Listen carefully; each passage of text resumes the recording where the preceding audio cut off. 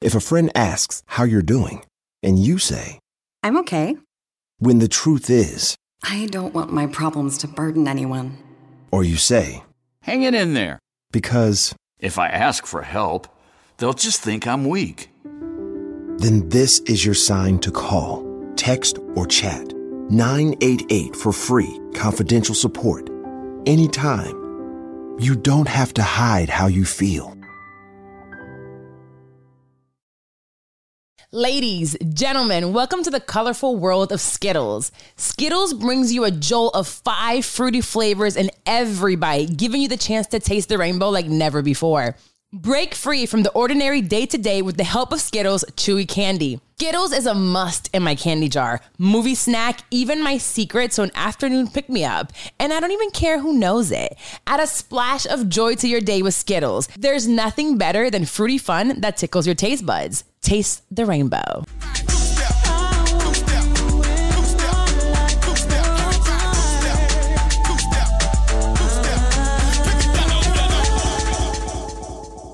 This is our fork in the road.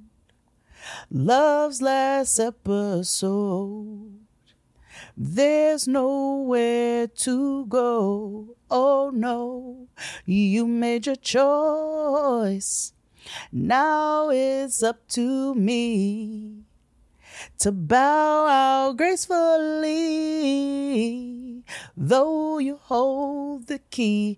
But baby, whenever you call me, I'll be there. Whenever you want me, I'll be there. Whenever you need me, I'll be there. I'll be around. Praise the Lord, niggas. Welcome back to another episode of Getting Grown.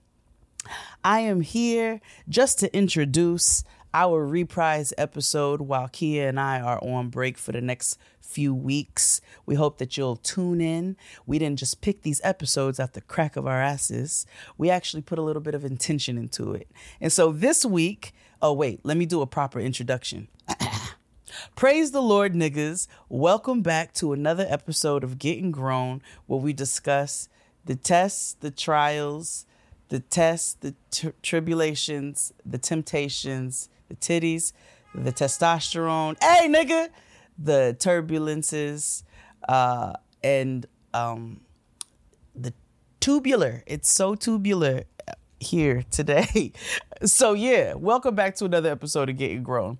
This week we're going to discuss some of my favorites. We're going to have some of my favorite kitchen tables featuring some of my favorite women, people, humans who are out here just doing the work. And we're going to bring that back to you all. So we're going to reprise some of Jade's top 5 favorite kitchen tables, featuring Dr. Yaba Blay, featuring the illustrious ladies of Around the Way Curls, and so much more. Make sure you all tune in, check it out. Keep supporting the kids. And we're going to be back in a couple of weeks. Y'all know we just had to take a moment. Make sure you enjoy these kitchen table talks. You know, Kia's traveling for work, and it's been a busy week, so we thought we'd keep it light this week. So we're going to do some top 5s. We're just going to have some fun conversation, ask each other a couple top 5s. What are our top 5 favorite whatevers? I don't know what Kia's going to ask. She don't know what I'm going to ask. I don't know what I'm going to ask, and I'm sure Kia don't know what she's going to ask. Correct. But we're going to let it flow, and we're going to let it be a fun, lighthearted kitchen table talk this week. And then we have a really good kitchen table talk for you guys next week. I'm really excited about. So let's see. I'll go first, sis. I won't put you on the spot.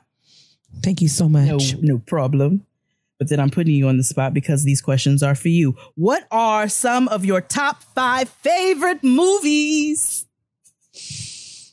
This is in no particular order. Okay. It's just going to be 5 of my favorite movies. I can't rank them because then that would be too much stress. Okay. But I'm just going to start listing 5 movies that I love.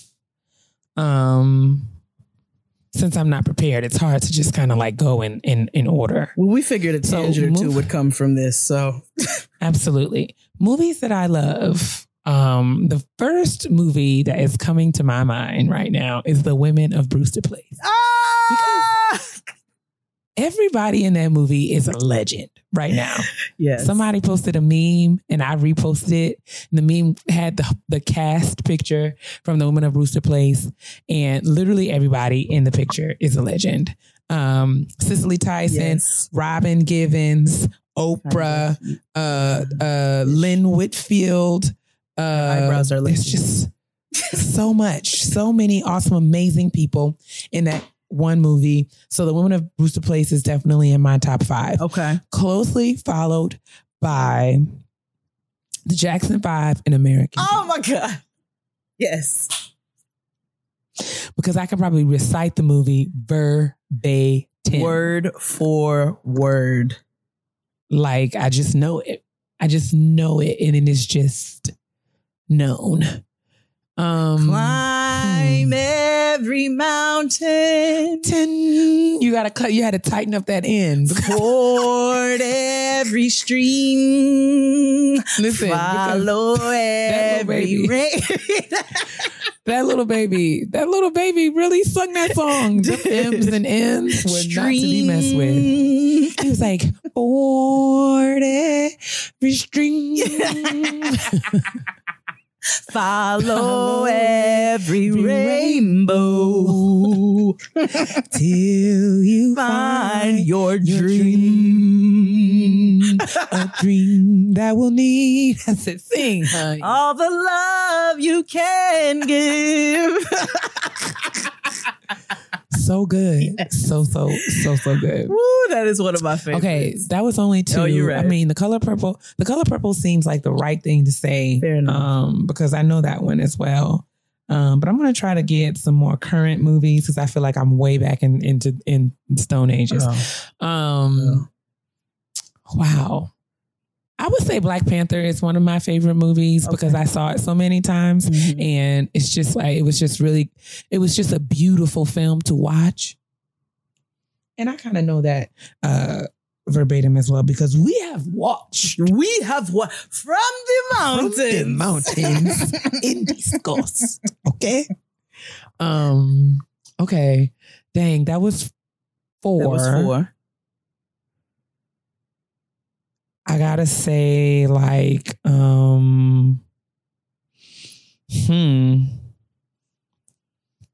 top 5 movies of all time. It's gotta be like Coming to America or something. Okay. I feel like all my stuff was old, but yes. So, but with the exception of Black Panther. So yeah, your turn. I'm sure I should have prepared for this. But we're flying by the seat of our pants. We couldn't have prepared. We picked this kitchen table talk 5 minutes before we recorded. You did, because I was just unable to can. That's why this is what it is. My top 5.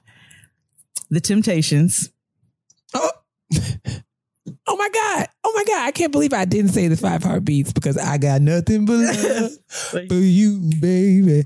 But yes, The Temptations because ain't nobody coming to see you, Otis. Ain't nobody coming to see you, Otis. David Ruffin and The Temptations. Yeah. That sounds nice. So good. It is one of my favorite movies of all time. Oh, absolutely. Blue. Oh. I get a little weepy every time. Blue went in there to get them ribs and just never came back again. He's like, I'm gonna go the long way. I have never pinned anything in my life on Instagram, but one day I sat and watched that Temptations movie and just made stories and had myself a wang dang doodle. Oh my God. And that is the only pinned thing that I have on Instagram. So The Temptations, Lean on Me. Oh. Bayside. Bayside. By that, when they stopped them white boys to sing it. To help increase the pain. Ooh, Lord. Yeah. Yes. You smoke crack, don't you? You smoke crack, don't you? Jump. I don't want to jump. It's a crack. That is literally one of the best movies of all time and one of my favorite movies. All right. Argue Your Mother. So Lean on Me, Temptations. Let me see here. Crooklyn. Crooklyn. Queenie. Number baby. Jody, move out of the way, whatever your name is. When Queenie flew out that cat. Oh my God. I rewound that thing on a VCR. Nothing about me. I mean, times. It's been 25 years and I still laugh like I have never seen it before. She said, Jesus, Master, my child. Oh, Jesus. Not my baby. Queenie. What a mess. Woo! Shout out to my nigga Chris. He played one of the siblings with the broken arm. Oh, that was I ate 3 P's. That is my movie. Okay, so Crooklyn, Lean on Me, The Temptations. Let's see what else we got.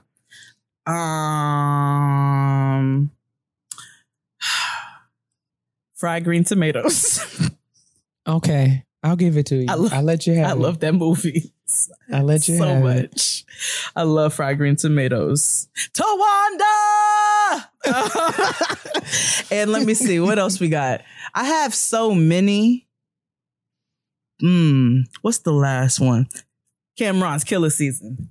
Are you serious? Oh my word. Master P's, I'm about it. That's where my meat and potatoes go to my nose. Why do I know that? I'm kind of ashamed. Because I mean this is it. This solidifies and shows you one of the reasons why Key and I are friends behind the scenes.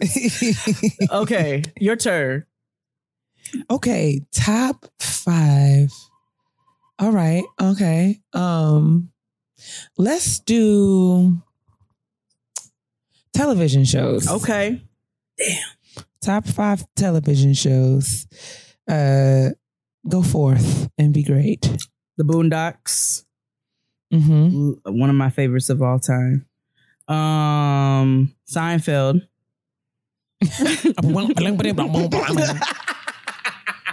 Me and my brother used to make Seinfeld noises in the middle of the night when we had bunk beds. Like, like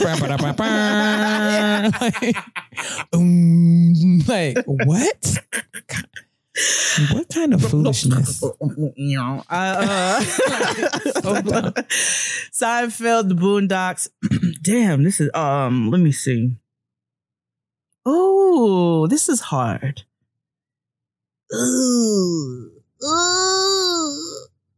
You sound like Sandra Clark. I know, very. 227. Let's go ahead and throw that in there. Golden Girls. Oh, damn it. And you're taking mine. And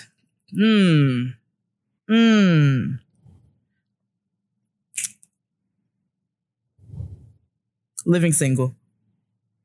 Oh my God. I mean, if you got some of the same ones, it's fine.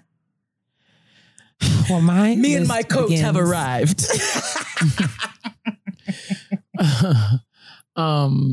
My favorite show of all times, everybody knows, is A Different World, because I watch that show right now and still laugh like it's 1992. Same.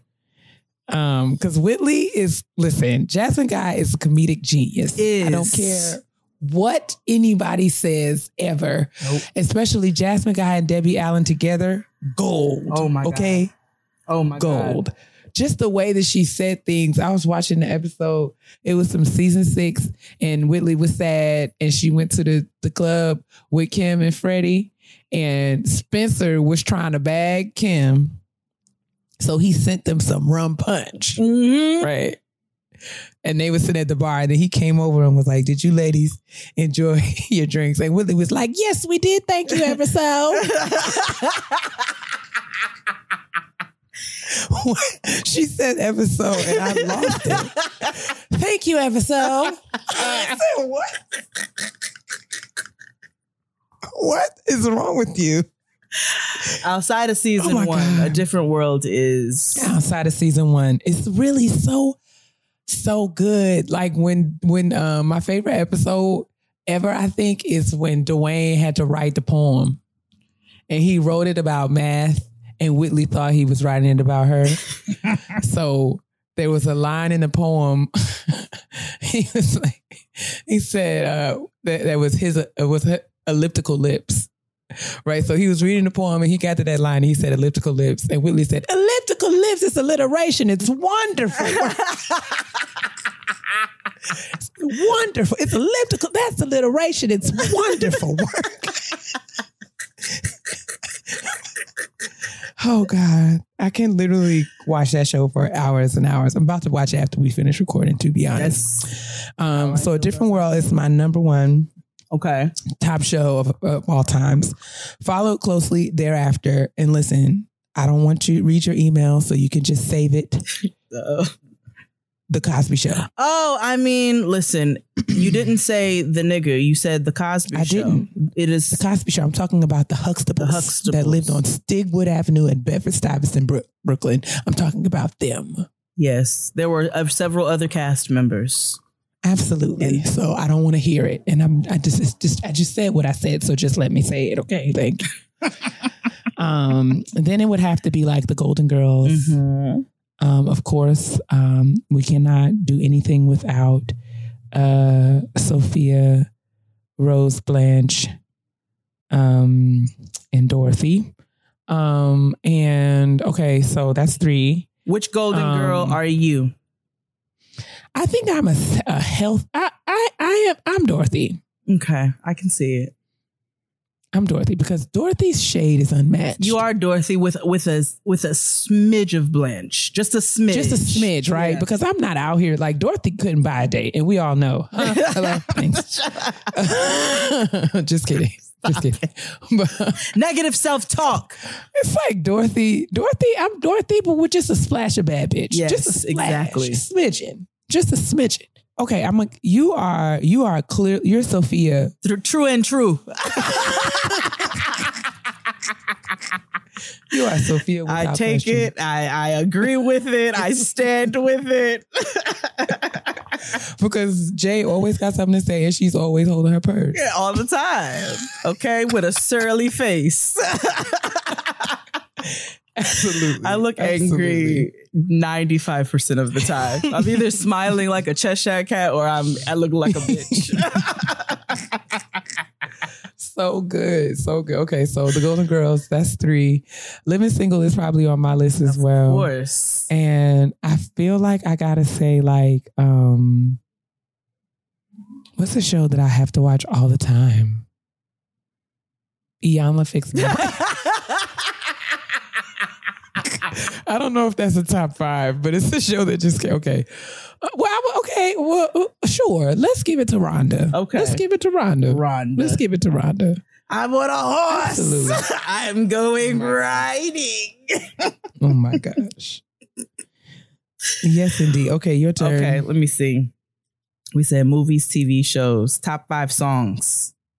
Oof, girl. This is just unfair. They don't. Can you at least give me a genre? Like I cannot just generally speaking. Yep. You have to give me some parameters. Why? This makes it easier for you if you can go all over the place. No, because I only have 5. Yeah, so name okay, they don't have to be your top 5, but name 5 of your favorite songs of all time. Of all time. Word. Get Money. Get Money. Okay. By Biggie Smalls. That's that's just, this is in no particular order because I am under a great stress in this moment. I Have Nothing by Whitney Elizabeth Houston. Stuttering by Jasmine Sullivan. Okay. Don't Play That Song for Me by Aretha Louise Franklin. Ooh, whole name status. and this is not the last one, but this is just the 5 songs that came to mind the quickest. I will have to say Man, I know the artist, but I'm trying to pick one song by this artist, and it's like low key impossible. Here and Now by Luther. No. I take that back. So Amazing by Luther Ronzoni Vandross. Okay. It's so amazing to be loved. Absolutely. Follow you to the moon. Absolutely. And I feel like a heathen because I did not mention a gospel song, but y'all know that I love Jesus first. Okay. Man, just because you don't mention gospel don't mean you don't love Jesus. I know, but I don't even listen to gospel music, so nah, okay. I won't be judged for it. Maybe by you niggas, but top 5 songs. Yes, this is hard, but some of my favorite songs of all time, if I may only list 5. Joy Inside My Tears and Rocket Love by Stevlin Hardaway Morris. Those are 2 songs. They are 2 songs. Okay. But there's two Stevie Wonder songs on there. Okay. The Star of a Story by Heatwave. We are so old. I know. Oh my gosh. Men out here. Oh man, I didn't say no Anita Baker, neither Jesus. This is so hard. Because you can only list 5. Oh, God. All Day, All Night by Bob Marley and the Wailers. The Wailers. The Wailers.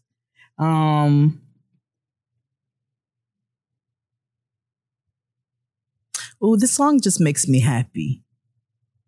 Okay. TT.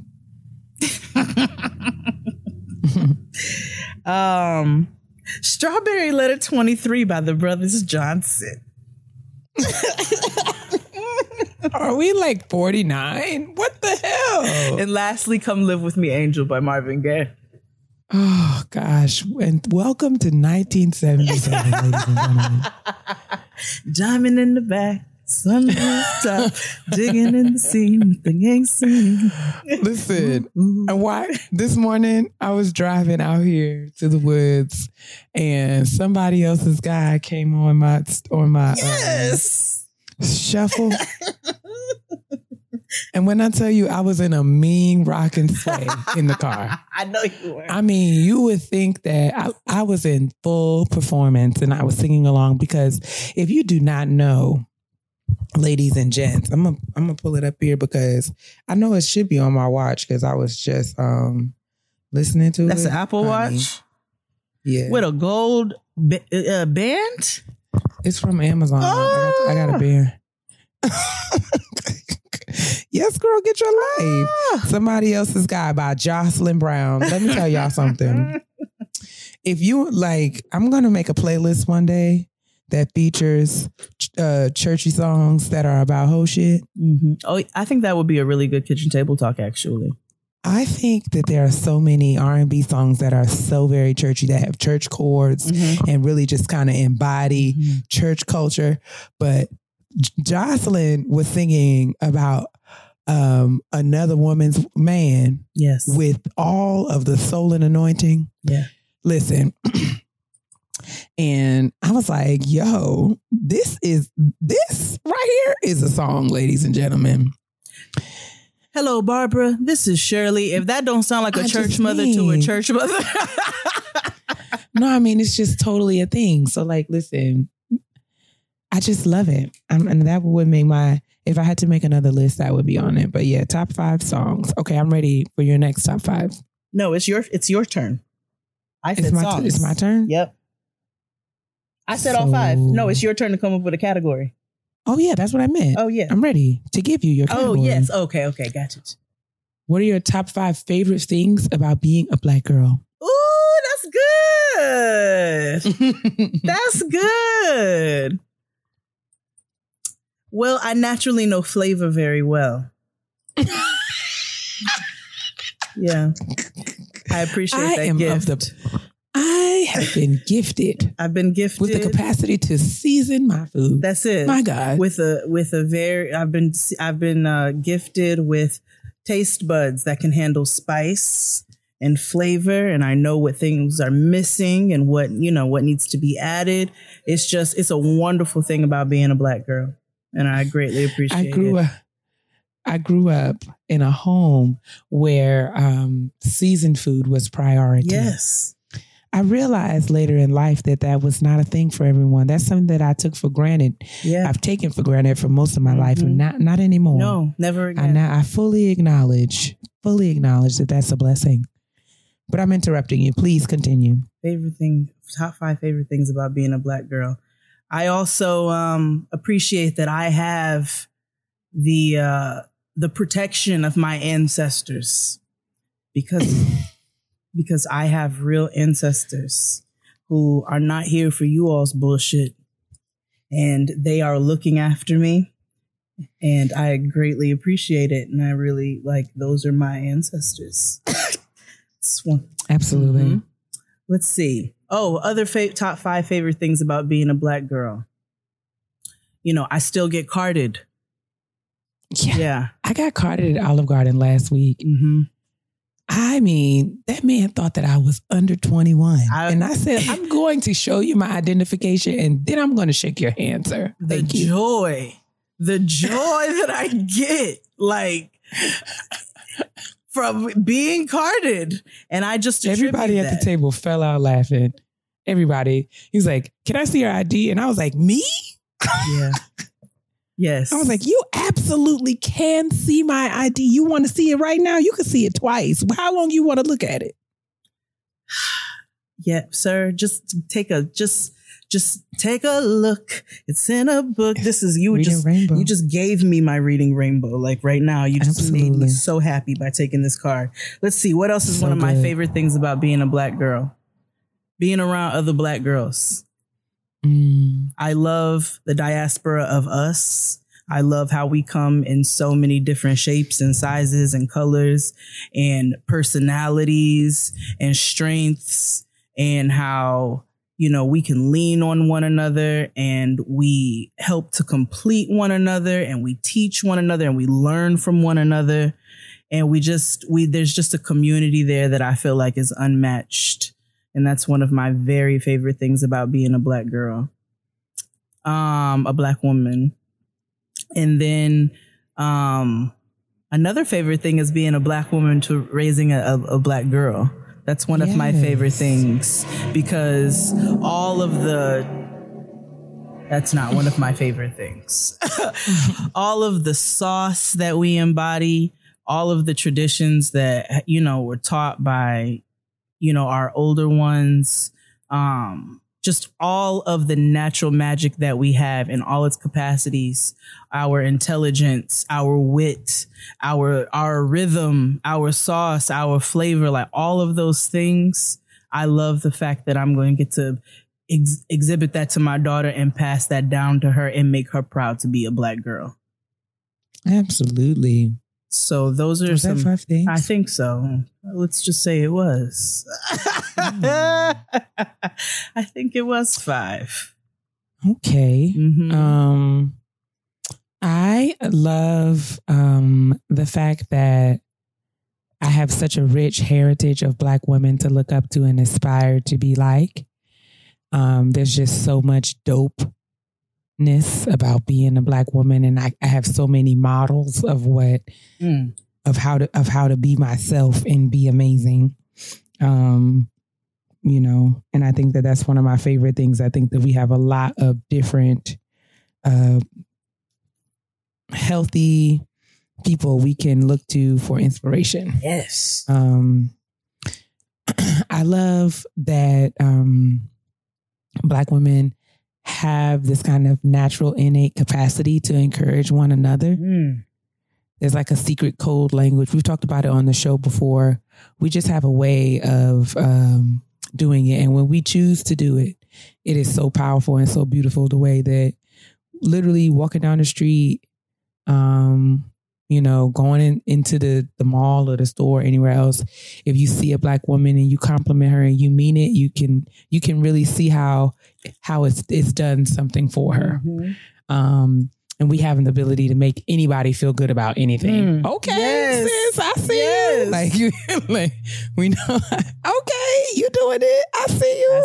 Out here with your blue skirt on. Okay. Okay. So I love that.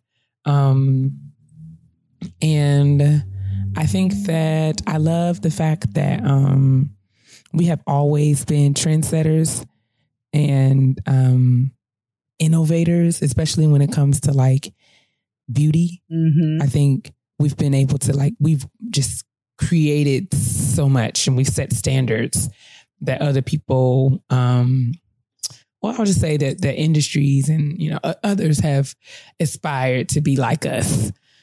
Yep. Yes, they have. Absolutely. And continue to. Right. And to that effect, this is a shout out to Fran.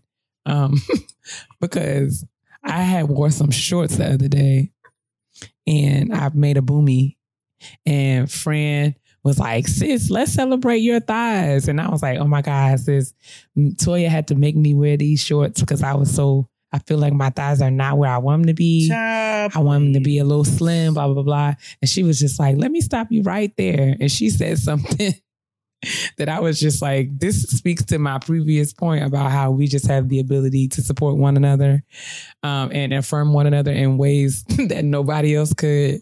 Fran was like, I want you to know, girl, that there are women who are risking life and limb.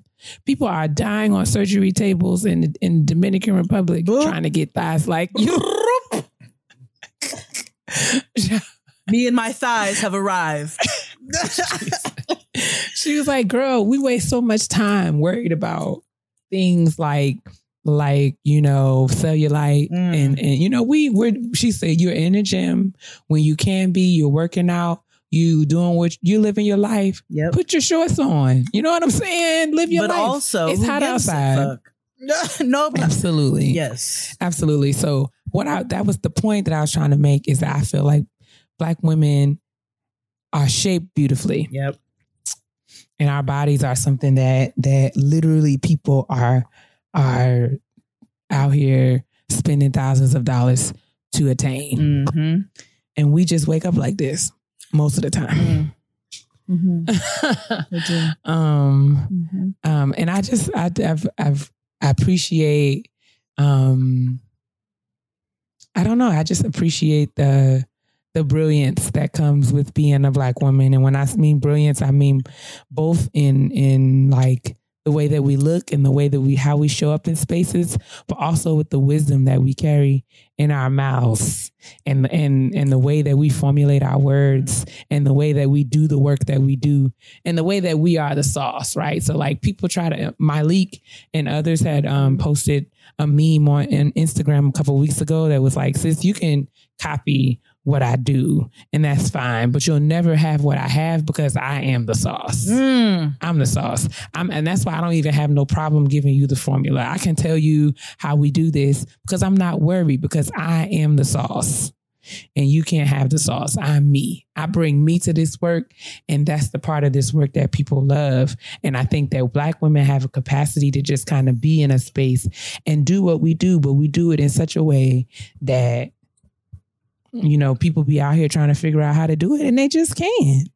Yo, it's funny you say so saucy. Because that's literally what we tell Noah, like verbatim, when she, you know, sometimes she'll pull up YouTube videos with others and they're weird videos where she's watching like Descendants characters battle rap and things like that. But, you know, we really try to push and encourage her. And it's not to say that, you know, you can't appreciate or watch anybody of another race, ethnicity, or culture. But we're like, we want her to be proud to be a Black girl.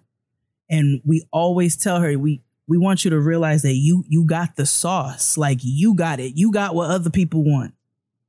Like, embrace your sauce. You have natural sauce. And it's not even just because you can dance or whatever. It's the light. It's the electricity that comes from you. It's who you are as a person. It's all the things that make you magical. You have that. They ain't got that. You got that. So true. You know, and this is also not, we don't, you know, don't be coming talking about, oh, well, you know, this is us celebrating ourselves as Black women because that's important. And this is a space where we celebrate ourselves as Black women. It's not to tear anybody else down. So we're not speaking down on anybody else, but we are going to build ourselves up in this space and on this platform. So I just want that to be clear it's not to say that nobody else, has any magic about themselves. But this is a platform where we get to celebrate us, and that's what we're going to do. You're welcome to join in as well, but we're going to continue to celebrate us here. And I think that's where we can end the kitchen table talk. I'm down. 4 flats. That was the best top 5 I've ever been asked. If a friend asks how you're doing, and you say, I'm okay. when the truth is, I don't want my problems to burden anyone. or you say, Hang it in there. because, If I ask for help, they'll just think I'm weak. then this is your sign to call, text, or chat 988 for free, confidential support. Anytime. You don't have to hide how you feel.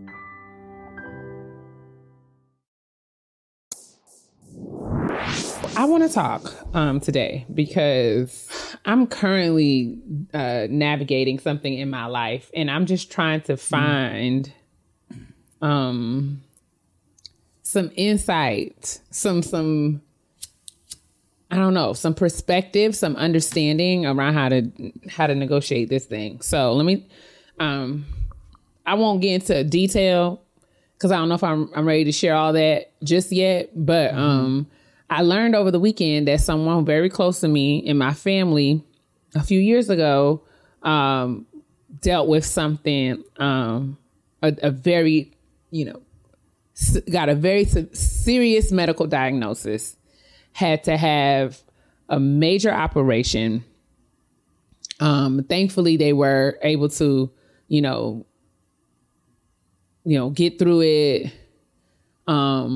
They're now okay, and they're still here, thankfully, and weren't any major complications. And from what I understand, the issue has been addressed. But this happened, close, 6 or 7 years ago, and I'm just now finding out that this person who is very close to me was really ill and had a very serious surgery. And I was, that information was not shared with me.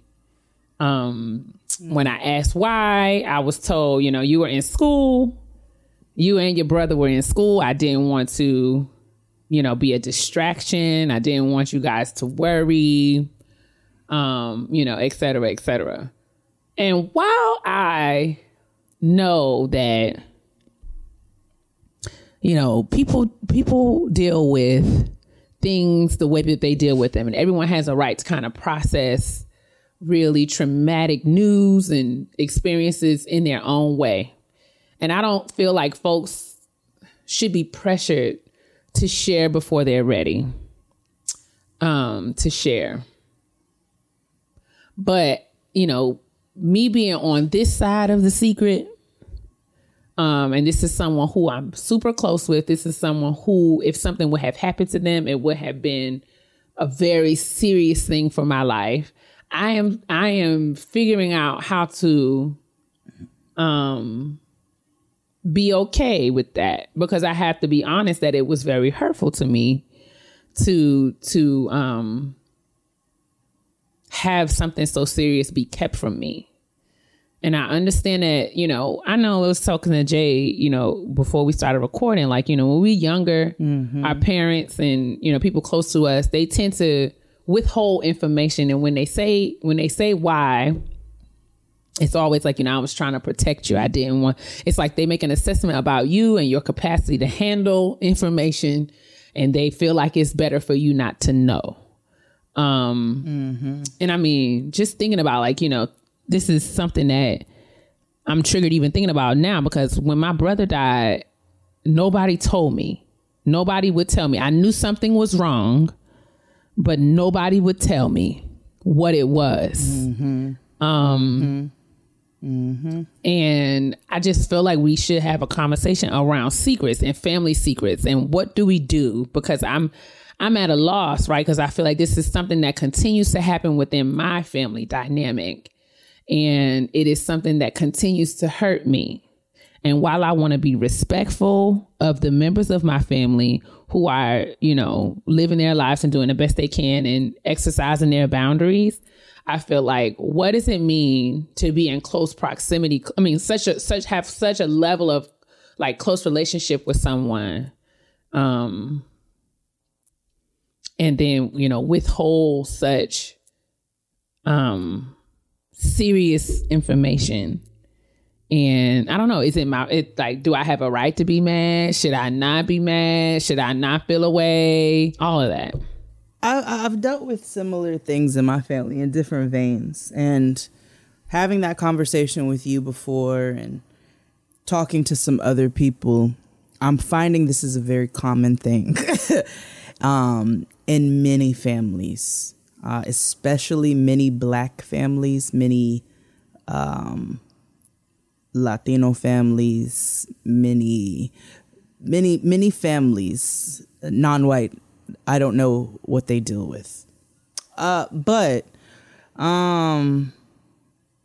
you know, we've had things come up also, not to just be putting everybody's business out there, but we've had things come up where I have found other family members and then asked family members about those family members and been lied to. Because my gut knows, I know, you know when somebody's lying to you. So you're like, oh, wait, so I did not find this family member. There's been instances where ones have been ill and have not disclosed or shared that they have been for quite some time. And it's really disturbing, right? You find out these things, you know, just from finding this information out very recently, that when you learn of these things, it's hurtful. Because all kinds of things run through our heads, right? Like, what if something fatal could have happened and I didn't even know? I had no time to prepare with this person. Or, you know, what if, I don't know, I could have had a relationship with this person, but, you know, these family members decided to bury the secret and pretend that they never existed. It's so many different scenarios of what could have happened or what might be had we known this information. And I think as of recently, and it's almost kind of, not almost in the same, but in the same way that we think about with cancel culture, right? And we talked a little bit about it last week with our old ones, right? Because cancel culture doesn't necessarily always apply just to celebrities. Like, this could be loved ones. You got to cancel out some loved ones, right? But this is where we talked about that patience with older ones and how sometimes we got to come to the realization, we got to hold their feet to the fire. But then sometimes for your own peace, you have to come to the realization that these niggas are the way that they are. And they're not going to change.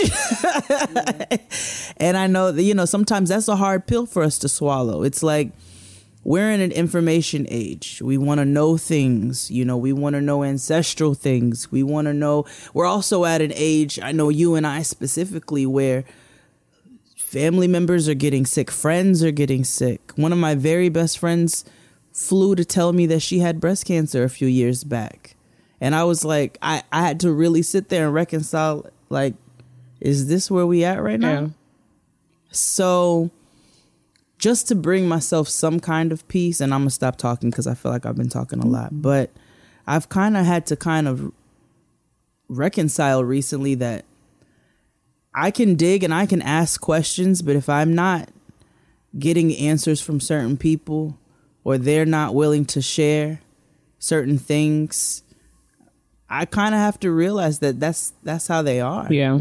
And come to some sort of peace. Yeah. That's real. That, you know, I think, you know, if I think about my nature, I'm a person who asks questions for a living. You know, I'm the person, and you should, right? And I'm the person who, you know, it's not just asking a question, but it's about, you know, designing, like, you know, methods and tools that help us to get the answers that we need. And so I'm very much driven by information.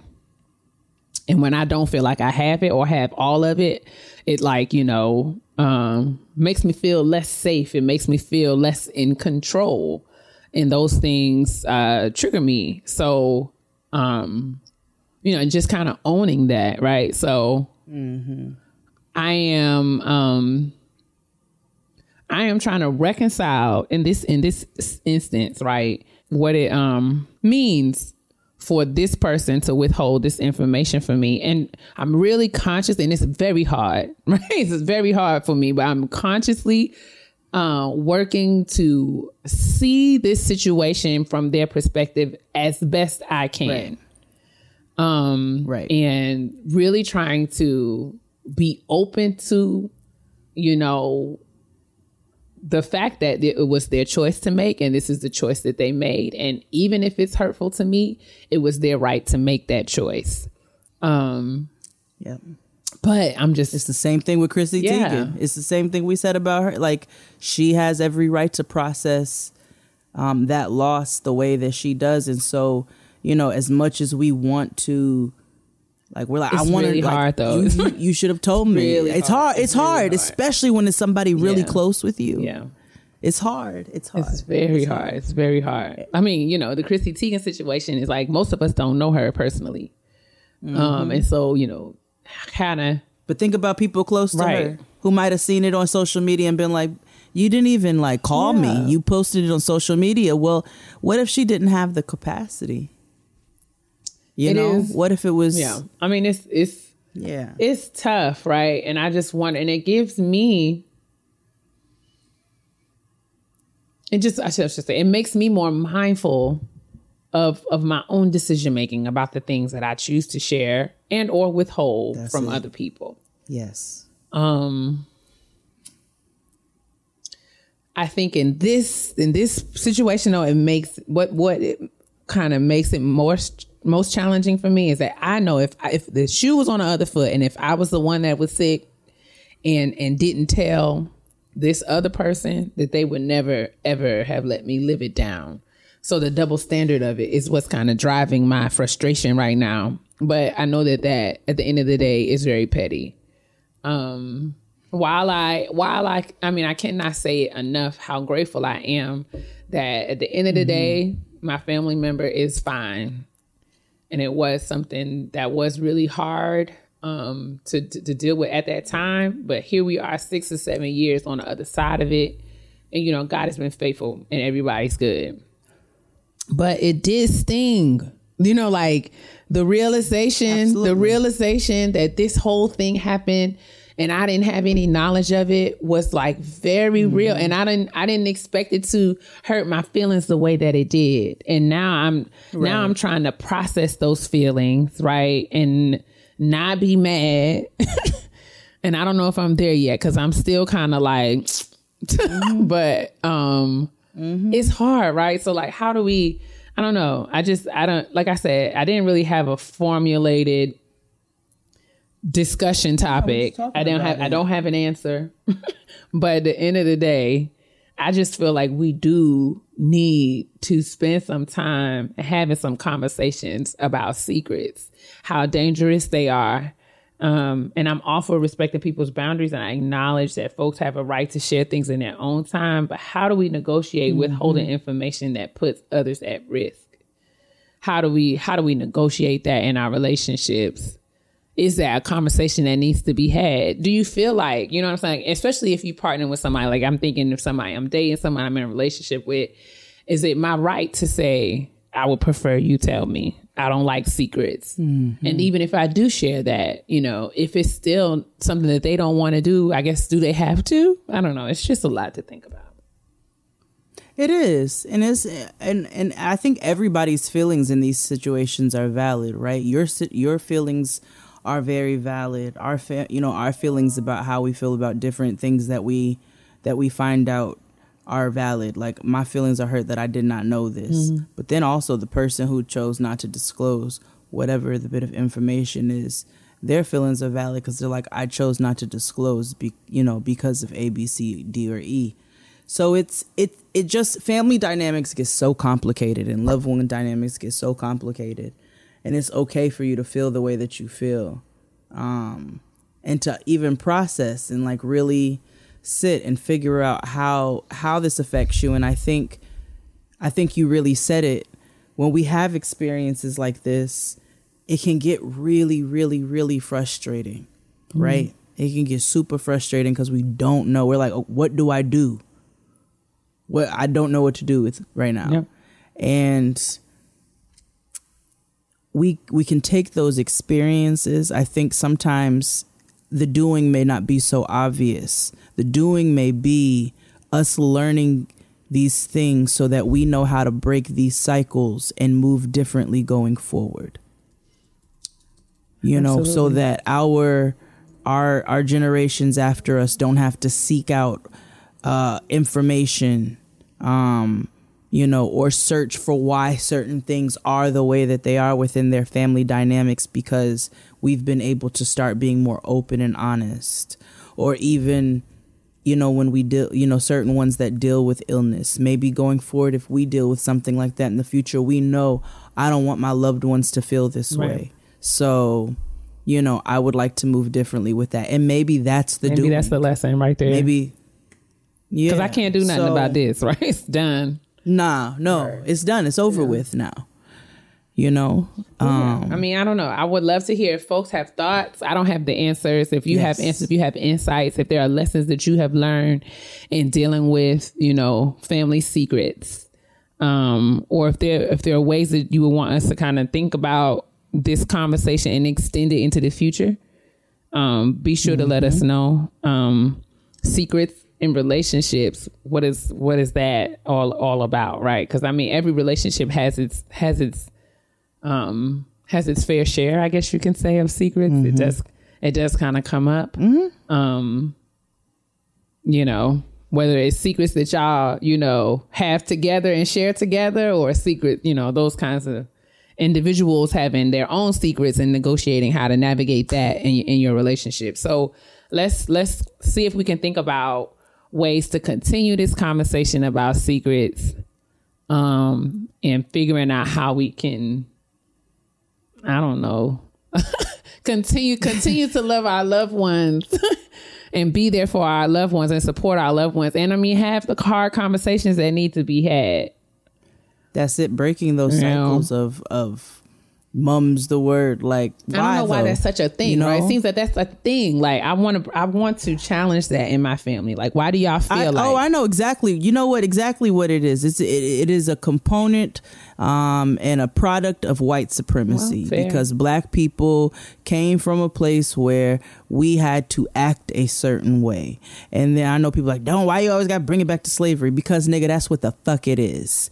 And so black people had to act a certain way, which is why there's terms and things like, oh, you wanted the good ones, or, you know, shit like that. So we had to act a certain way, which then we start putting those expectations on each other. And so we don't want to put family business out there that could be perceived as negative, or be perceived as this or that. So we held a lot of stuff within our families and to ourselves, so that we always have that image of whatever. And that is now where we have to break those cycles of that. You put your shit on the table so you can deal with it. Because another issue that we've had from that is that we don't know how to properly deal with stuff, and we're figuring out how to do that now, right? Especially in my family, and that's something that I don't really know how to broach. I don't know how to go about that, because it's so like etched into who we are. It's so deep, so deep. We don't really talk about things. We don't share things. And I don't know why we've like allowed this whole silence is strength lie to kind of like, I feel like everyone feels like because they don't have to talk about things, or they choose not to talk about things, that means that they have dealt with them, that they are stronger and better for it, when I actually feel like the opposite is happening. Yeah, no, sometimes it's eating people up inside. I just wish that we can kind of get past that and stop skirting things under the rug and acting like things never happened. Agreed. And not saying things for fear that so-and-so can't handle it. I'm just like, you know, I don't know. Maybe the kid that you knew couldn't handle it, but the kid that has been taking care of herself for this long, the kid that has faced really difficult things, and, you know, by God's grace found a way to survive, can handle more than you think. If you would just open your eyes to the fact that the kid that you knew is evolving, and you can continue to get to know her as she evolves if you would stop putting the lid on all the conversations that you don't think I'm ready for. And also, we have to remember, parents have to ask themselves, do you do this because you're not ready to have them conversations? Right. It's not even just like, I think it's easy to use kids as a scapegoat and say, oh, well, they can't handle this information right now. Sometimes it's them who can't handle answering the questions and sitting in the hot seat. They don't want to revisit certain things. And that is a product of you obviously needing some therapy or needing to figure out some way to work out whatever traumas and triggers and things you got going on internally. But so many of us have not been taught to do that early on, and so it's trickling down through our generations. And I think it's us who is really trying to break those. They're really trying to break those curses. So I encourage, if you're finding out family secrets, if you're finding out certain things, I encourage you to ask questions. I do. I know when I tell you, like, I had a family member. I found out they're another family member, but I had a family member recently. As I'm sitting here asking all these questions and really digging into some ancestral research, they're like, what she ain't up to no good. She ain't up to no good. Well, really? I'm up to no good trying to find out things from 1936. What the fuck do you think I'm getting ready to do with that? But, so I encourage you to still ask questions. And if then people stop answering the questions, dig into it, but don't drive yourself so crazy that you have no peace, because you can't control how other people move. And it's a hard thing, but I think we should take those lessons with us so that we can start navigating differently and changing the course of how that goes with our ancestral lineage. For sure.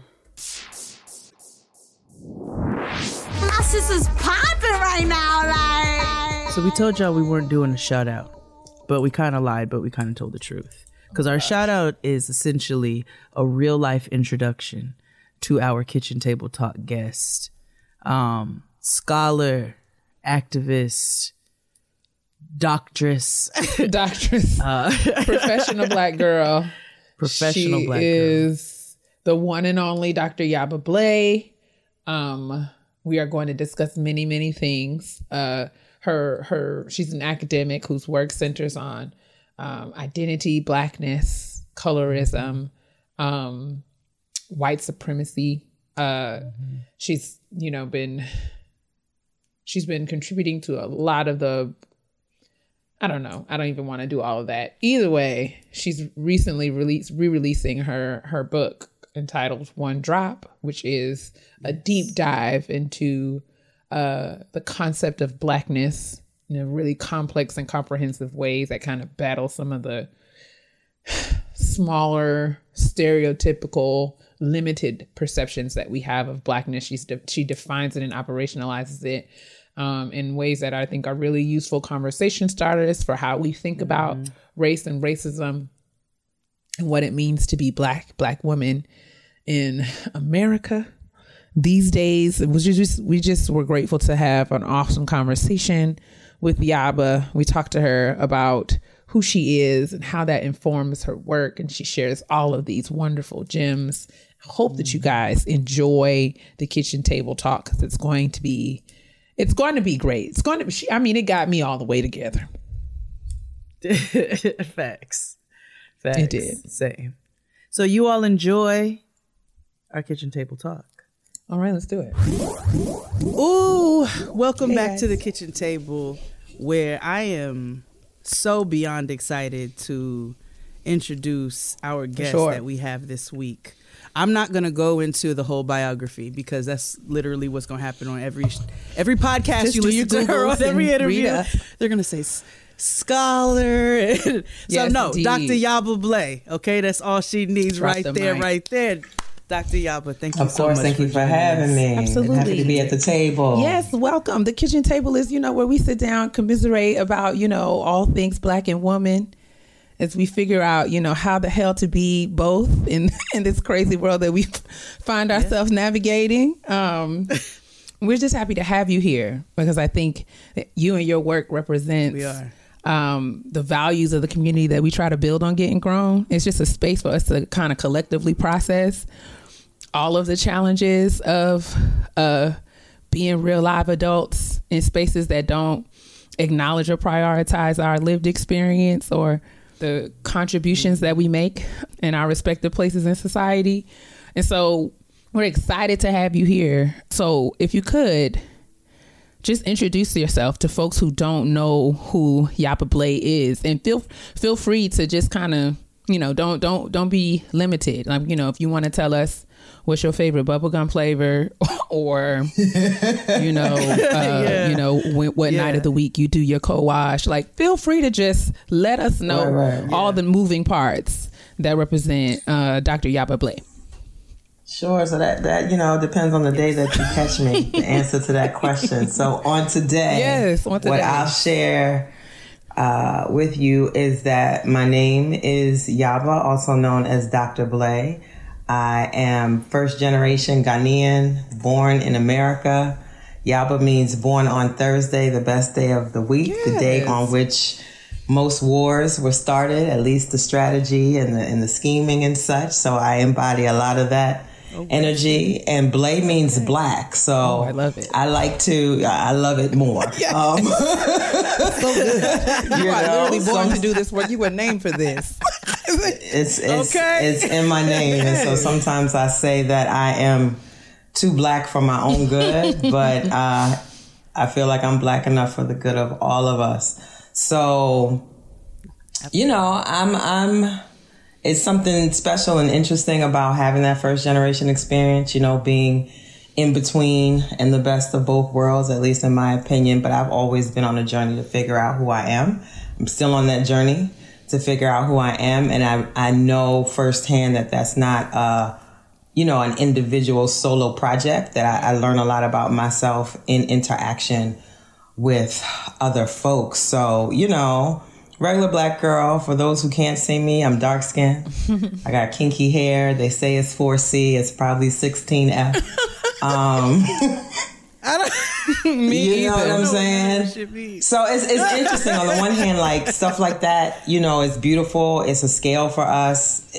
Ultimately, I think it's about us, you know, learning about our differentiation from the norm. Mm-hmm. But then, you know, one time I saw a visual representation of all the hair types, and it's a picture that has like faces. And so it's like 1A is your white girl with straight hair, juxtaposed to 4C with your dark skinned sister with kinky hair. And so once I saw the imagery, I was like, as much as we try, we still like committed to, dare I say, white supremacy. Right. You should also know white supremacy as fuck. Y'all curse? Oh, for sure. Very frequently. Okay. So, you know, I had to check, you know, but for as fucked up as white supremacy is, it's a term that I'm committed to saying over and over and over again, because it makes people uncomfortable. And I know that you have to get uncomfortable to face, you know, some real shit. And so, like, as much as we're committed to, like, providing space for ourselves to grow and affirm, there's so many ways, right, that we're still committed to white supremacy. And that scale is one of them. So that's why when folks are like, what's your hair type? I'm like, it's my hair. It's the kind that grows out my scalp. You know? That's it. That's it right there. There's nothing it's mine. About it. It's just like hers grows out of hers. It's how mine grows out of mine. But let me not speak too much about that. Okay, Yaba. I want to start off by asking you a very important question. Tell us you are from New Orleans without telling us you are from New Orleans. It's gonna be fun. You know, I started drinking when I was 13.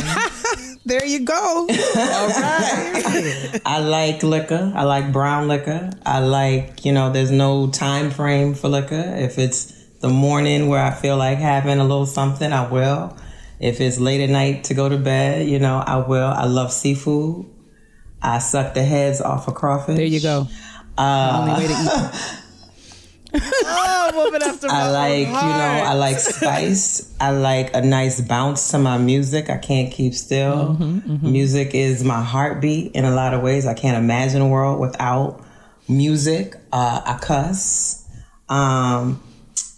I like to identify people by their accents, you know. I appreciate accents. I think that we should, you know, as much as many of us need to code switch, it's still like a stamp of who we are and how we speak. For sure.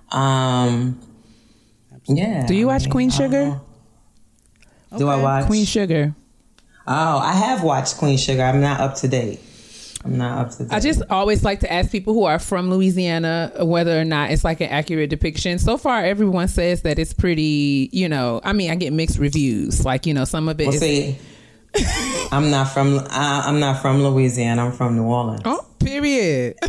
You know, it's the same way. You know, I've been in Philly for 20 years and it's the same way. I'm from, you know, I live in Philly, not Pennsylvania. Like, there are these spaces, you know, New Orleans is its own country as far as I'm concerned. And so it's connected to Louisiana. And so when I've watched Queen Sugar, I'm assuming that is accurate for, you know, that area. I guess I would call rural, you know, northern, north of New Orleans, perhaps Louisiana. I don't know too much about that country life.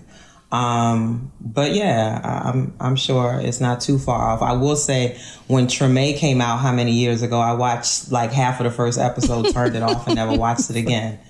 This is not it. It's not it. So no on Treme. What part of New Orleans are you from? I am from Uptown New Orleans.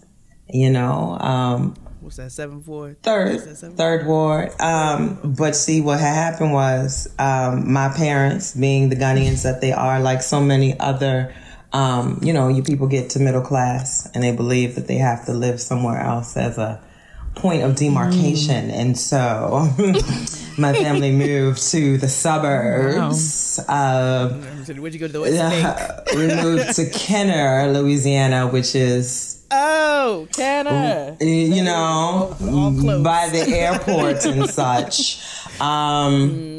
So yeah, you know, it's interesting, off subject, but likely connected. You know, when we talk about blackness and our lived experiences of blackness, again, it's just one of those things I like to sit back and watch us and how we do. And so I know a lot of folks that are real committed to blackness and liberation in theory and in words. But then when we look at how we live and what it is that we provide our children or not, that we still communicate without saying so that, you know, it's not safe to live around your people. For sure. You know what I mean? Or it's better for you to go to a school where you can count how many people look like you. And again, no judgment, because I get it. Parenting is a hard job and no one necessarily teaches us how to do it. And so you want good for your kids. You want better for your kids. But a lot of white spaces are violent. Most. You know, whether we live in them or we're educated in them, you know, and even in that delusion of safety, we don't recognize how violent it is for our children to have certain experiences. And I say that to say,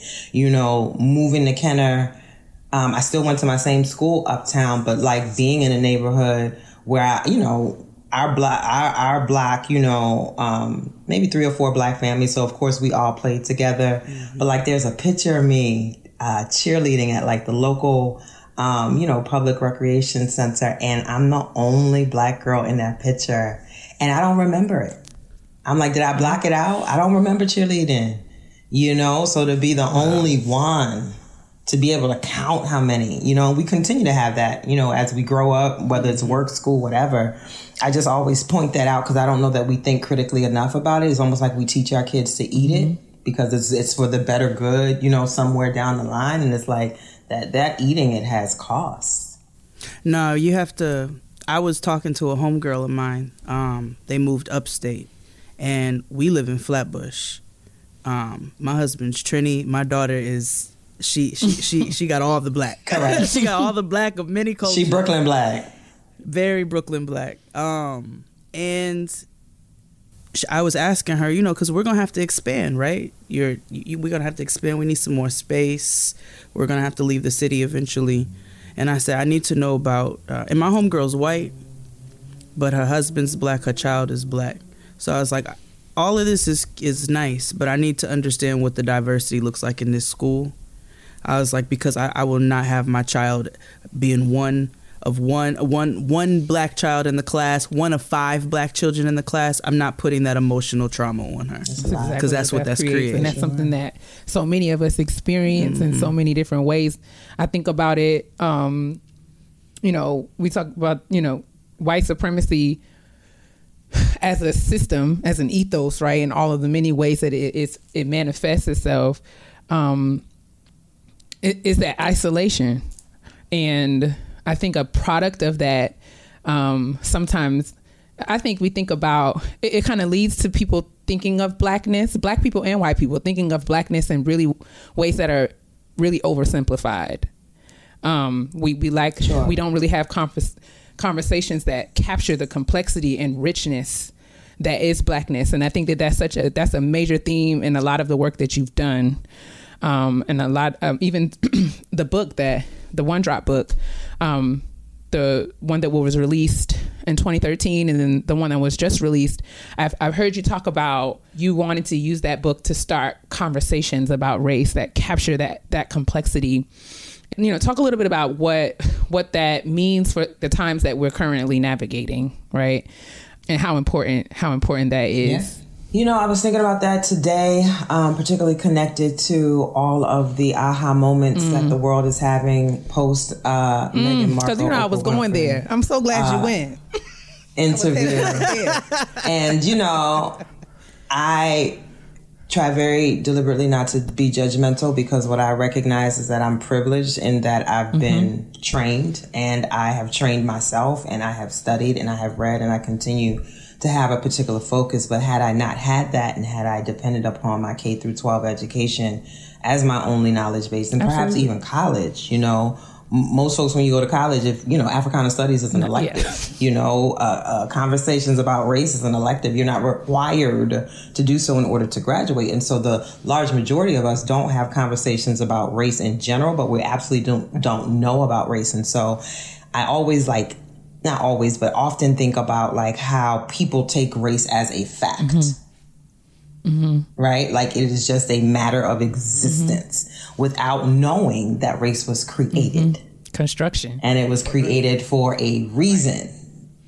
And that reason was to oppress and to distance whiteness from all folks who, it was a consolidate, it's the Ultima Jedi mind trip, you know, to consolidate power with a group of people who were not in power, you know? And so the book is really about putting that out there. So on the one hand, like when I look at the introduction and I wrote about a particular, you know, a history of race to some degree, not exhaustive, but just to say like, this is what whiteness was. This is how the one drop rule even came to be and why.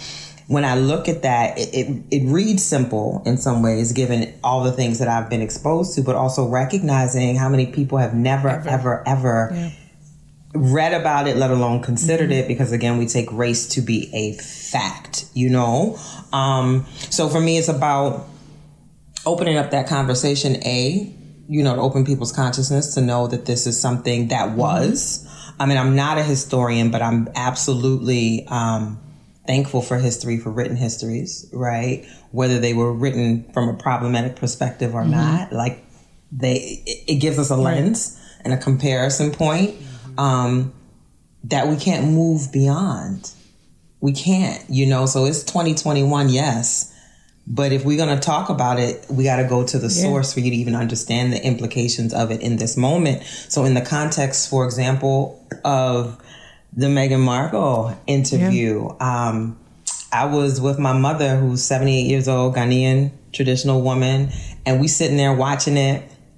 And there's this moment where Meghan says to Oprah that there were questions about what her child was going to look like, the skin tone, how dark, not how light, how dark her child was going to be. And you're sitting there and you're looking at a woman who is a very close proximity to whiteness. And some people's untrained eyes, she might even pass for white, right?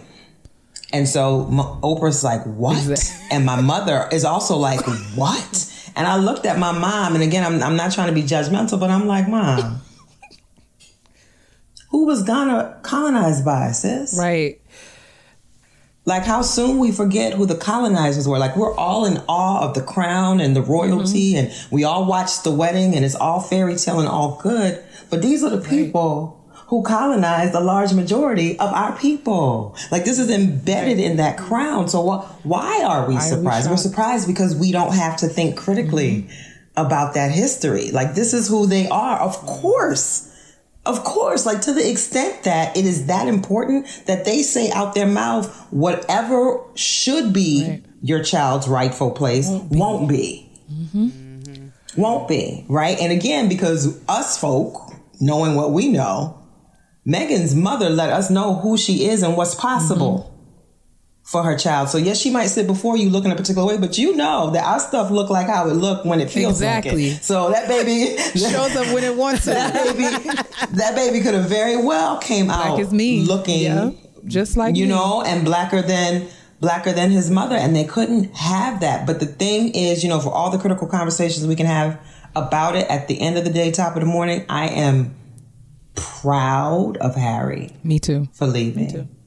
Like that's not no lightweight nothing. And most of us in that position, right? Would we have had the strength, the fortitude, the know-how even to even consider that a possibility? Like he talked about his brother and his father being stuck, being captive to that system. And so have so many people before him. And Harry's like, nah, y'all not going to get me. Y'all not going to do to my wife what you did to my mother.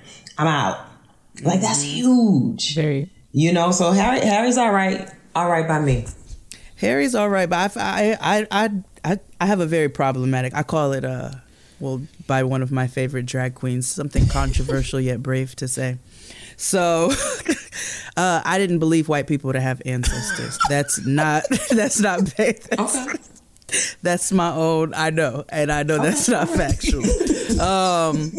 Harry made me believe that white people have ancestors. Now I say your mother is there with you. She's looking after you. She's making sure pushing you. Harry's like, I'm not about that life, y'all.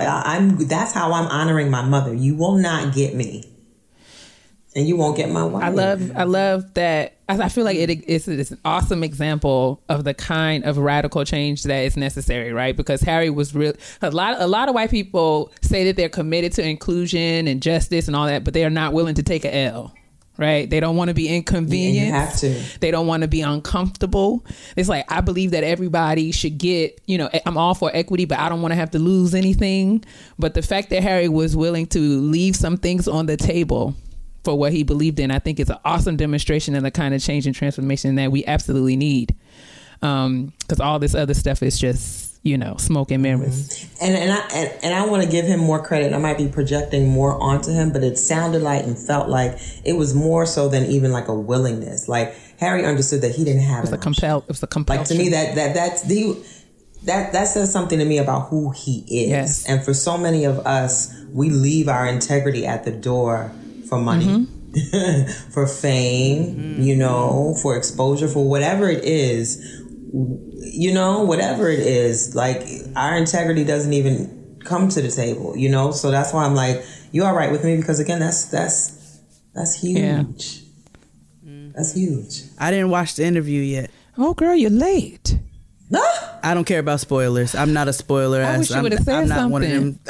I don't give a shit. I'm like, what no, girl. I've read all the spoilers. I'm like, on the internet. What did you do with your day? I know, because I didn't watch it last night, but I had multiple links. I tweeted last night that I didn't watch it and woke up to multiple links in my DMs. Like, girl, get into it. What you waiting on? Hello. I kept saying I was gonna go. I'm gonna go to it. Don't worry. But I'm gonna go watch it. I've been a little interested in it though, because initially when everything broke out, I didn't watch the royal wedding. I wasn't interested, and I think there might be something in my own psychosis. Maybe there, I don't know if it's I'm not gonna call it a self-hate. It's not a self-hate, but I get real leery when I see a lot of my fellows around, because I'm like, what are you getting ready to be up here acting like? I don't know what you about to be up here doing.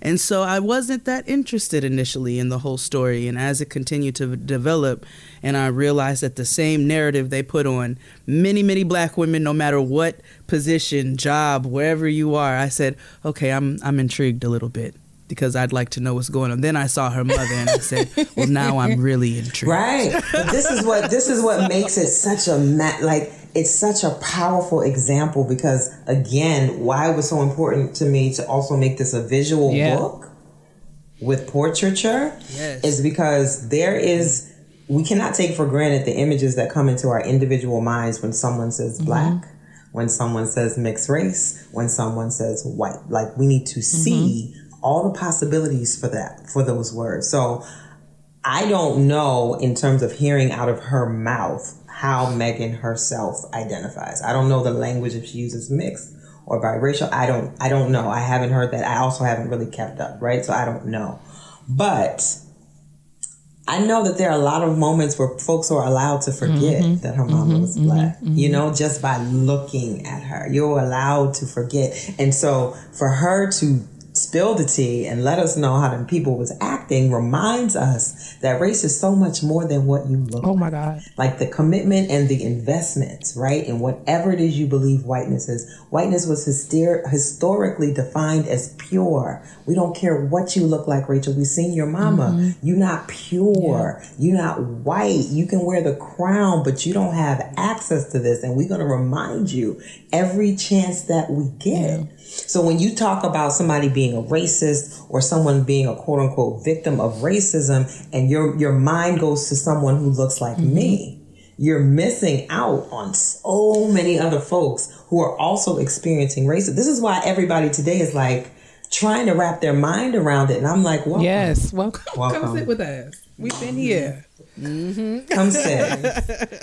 This is what we talk about. Okay, so this is a weird segue, but stay with me. Do you watch Basketball Wives? I have watched Basketball Wives, but it's not something I keep up with. Are you aware of like what is going on? So what's going on currently in this season? They're dealing with some conversation around colorism. One of the cast members, who is, I think she's Ghanaian American, I think. She is accusing another castmate, Evelyn Lozada, of being colorist based upon some things that Evelyn has said on social media and in person.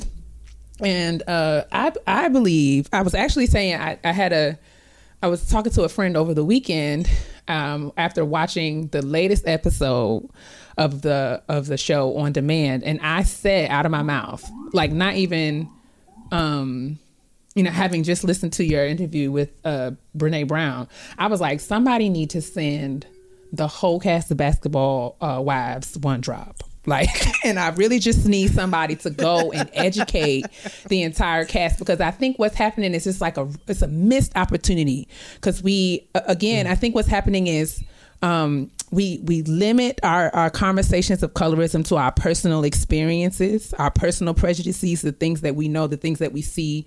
And Evelyn says, I'm not colorist because I have black children. It's like, that doesn't excuse you or that does not mean that you cannot embody colorism. I'm not racist because I have black friends. Exactly.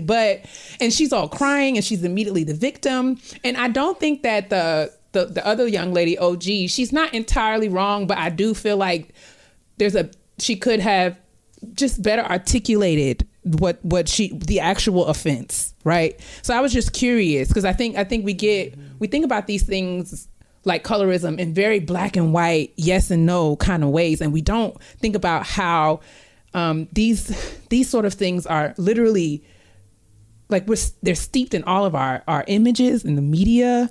A lot of people, I think that there's just, we don't have the conversation around colorism that needs to be had, especially as women of the diaspora, right? And we don't. But you can't have conversations around colorism if you don't have conversations about white supremacy. Well, yes. Like you can't understand colorism devoid of white supremacy. And so you're right. When we talk about colorism, it's always personal. It's always about personal infractions and who likes who prefers who. And it's not contextualized. And so the thing that's annoying to me about even amongst and between us, is that we act like we're not supposed to be colorists. Like we weren't trained to be colorist. Socialized to be colorist. We were all trained to be like, if we want to talk about what's normal, given what white supremacy is, it's quite radical to not be colorists. Like, it's set up for us to be colorists. And so, again, you know, trying not to be judgmental or have too many expectations of the average person. Like, clearly, Evelyn, you know, I know who you mean by Evelyn. You know, recognize the position of privilege that you're in because of colorism. Yes. And I think that that's where the missed opportunity is. Like, we don't really see how these things, like, you know, just all the anti-blackness that exists, right? And in the ways in which race is politicized, especially within groups. You know, Black Latinas, white Latinas, all of that. There's such a rich history there. And I don't think that we deal with that appropriately. I was just curious because I really want somebody. I was like, can someone please, can we Skype somebody in to just do a lesson? The girls are missing it. It's just going over their head. That's a whole course and independent study. What would be more interesting to me is, while we talking to the wives, let's pull the players in, because you chose these wives. Amen. So it starts with you. Because somehow these sisters are believing that they have elevated and risen to a particular position because you chose them. You're not wrong when you're right. And if they all look very similarly, right, there can be some assumptions about the value of that particular look, as opposed to basketball player, this is your pathology. Right. Because what does this person do for you visually? They represent. Right? What does it mean?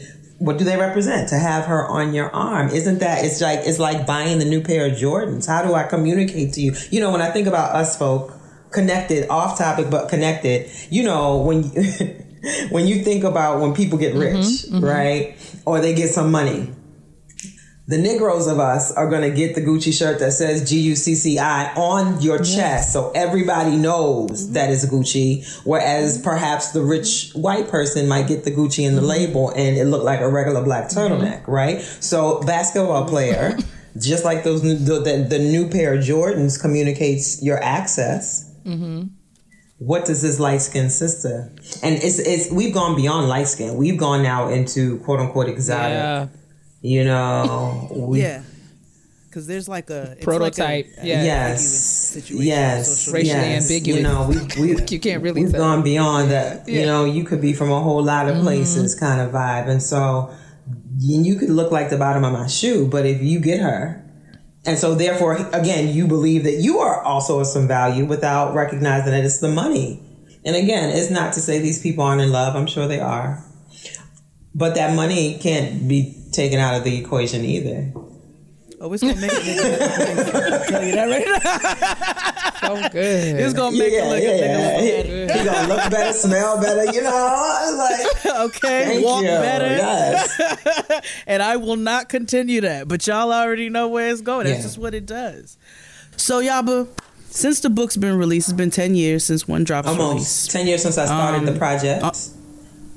10 years since you started 8 years since the book was released it independently first, right? And you did a re-release. Yes, I self-published. What's changed since then? What's changed since the first? You know, I think what's changed is a particular heightened racial consciousness across the board about the inequities and the oppression that, you know, we experience as Black people. And I say Black people very intentionally. I'm not talking about people of color. I'm focused on Black people in this moment, right? Whatever people of color, whoever people of color are. That's another conversation. But I think Black Lives Matter, you know, hashtag movement, consciousness has happened. Rachel Dolezal has happened. And Kechi. We just don't call her. What do you think about Nkechi Diallo? Tell what I'm very curious about that. Please tell what you think about it. There you go. I was hoping that you would say that. Okay. All right. Please all right. continue. Keep going. I don't. She's gotten way too much attention. I don't. But yeah, I just think that folks are there's more of a public conversation around not only race but also colorism. Social media has grown exponentially since then. So I know there are a lot of Twitter experts, a lot of social media professors, and lots of gatekeeping around race also. And again, I try not to create distinctions between generations. You know, I remember how that felt when older people would do that and I was younger. I try not to do that, but I can't help but to notice perhaps that there is something different about a racial consciousness or racial conversations. Millennials always get a bad rap, but that's the only generation reference point I have, right? And I think specifically about students that I've taught. I think specifically about my daughter who's 26. I think about my niece who's the same age and like their response to people like, well, she's not black. And so having a conversation like, well, why is she not black? Well, I mean, she's not. Okay, why?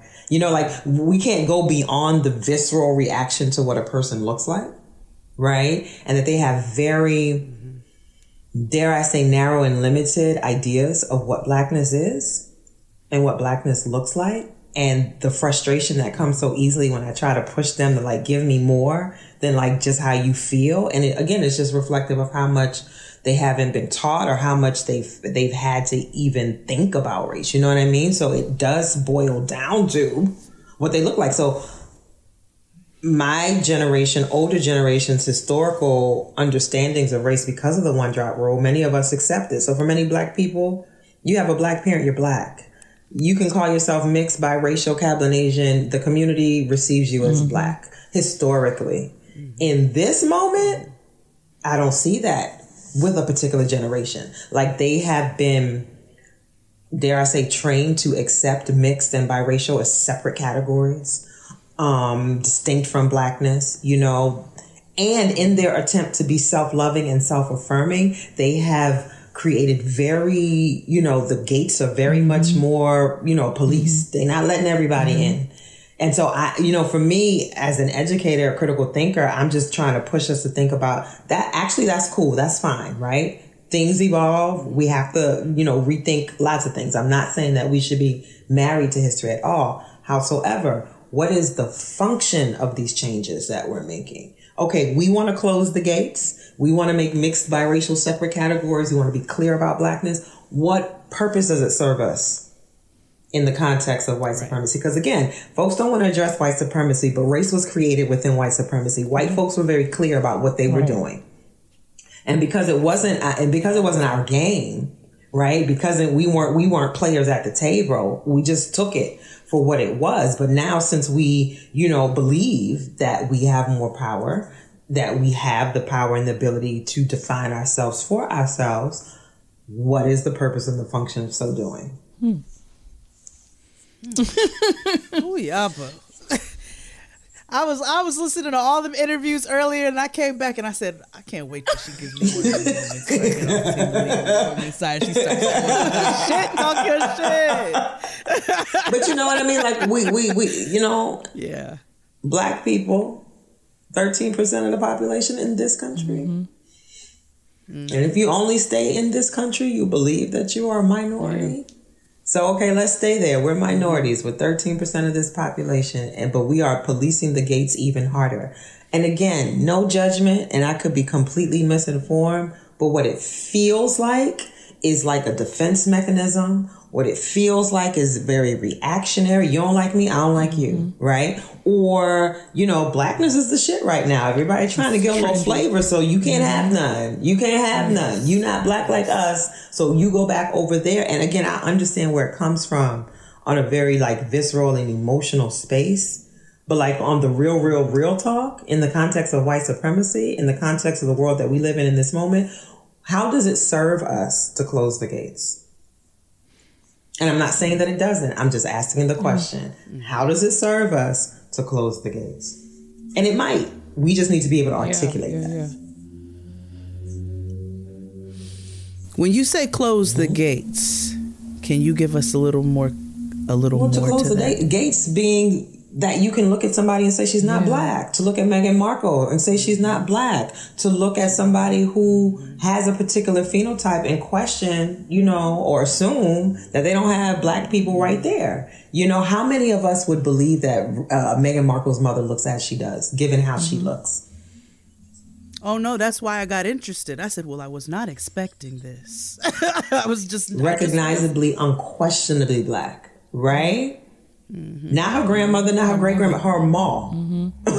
Right? Which that's another conversation. With a black mother, it represents something a little different. Right. And so closing the gate just means that we have particularly limited ideations of blackness, which again might be fine. I'm just trying to understand how we got here and what function it serves. Because again, you know, it's always both and, right? No clear answers necessarily, but like the one job rule is highly problematic.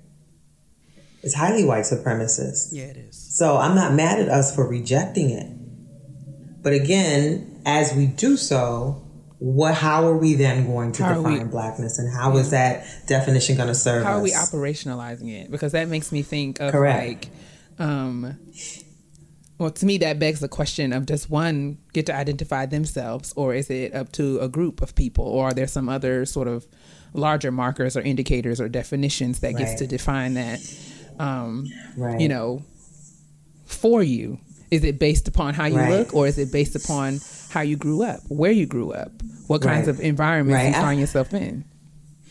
And I feel like I'm just always going to be the honorary auntie who reminds you of what it is. Like, you know, as much as we want to feel like we are we're empowered to define ourselves for ourselves, as much as we feel like, you know, black people, we have the right, you know, and the capacity to define blackness, I'm always going to be the honorary auntie to be like, that's not how the shit works, boo. I know how you feel. I know you want to, but like, we cannot, this is why we are still here.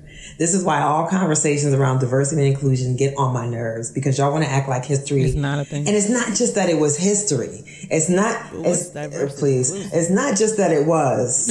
It's not just that it was. It's that it continues to be the fabric of our country, of our society, of the world. It continues to impact us so much so that it's so insidious that you can't even recognize it, and that you can believe in this. Remember when Touré had the book about post-blackness? How you fix your mouth to say post-blackness? Touré hates me, so I'm pretty I don't sure. know what's going on. Look, we're not going to wake it up. We're not going to wake it up. We're not going to get him. No. We're not going to get him in your comments. But I'm just saying, post-racial, post-black, post. Just because it's after don't mean it's post. We're not beyond it. That's really what is missing for a lot of people. And I mean, it's also, it's tough because for me, this is really hard considering the work that I do. I often feel like this is not my problem to solve. It's not my responsibility. It's not my burden to carry in terms of teaching.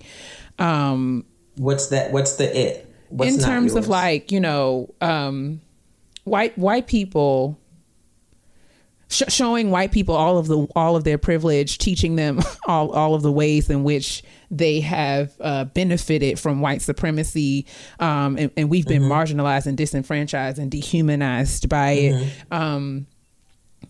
Especially when you find yourself in these spaces, because I mean, I exist in, and it's on trend now. Everyone's read Ibram's book. We're all anti-racist, so to speak. And we are all developing these new vocabularies and words. And all of a sudden, like you said, people are having these aha moments. And I mean, you know, are saying things like, I had no idea. I mean, which you say that to me, like I remember one time I had to observe, right? Because, you know, I'm the researcher in the particular group that I'm working in. So a lot of time I had to do a lot of assessment and evaluation. So I have to observe a lot of things. And one time I observed an anti-racism training for a group of faculty. And they did a privilege walk exercise where it was like, you know, so like you have to answer all of these questions, right? And you get scored. Like if you always have had this experience, it's 5 points.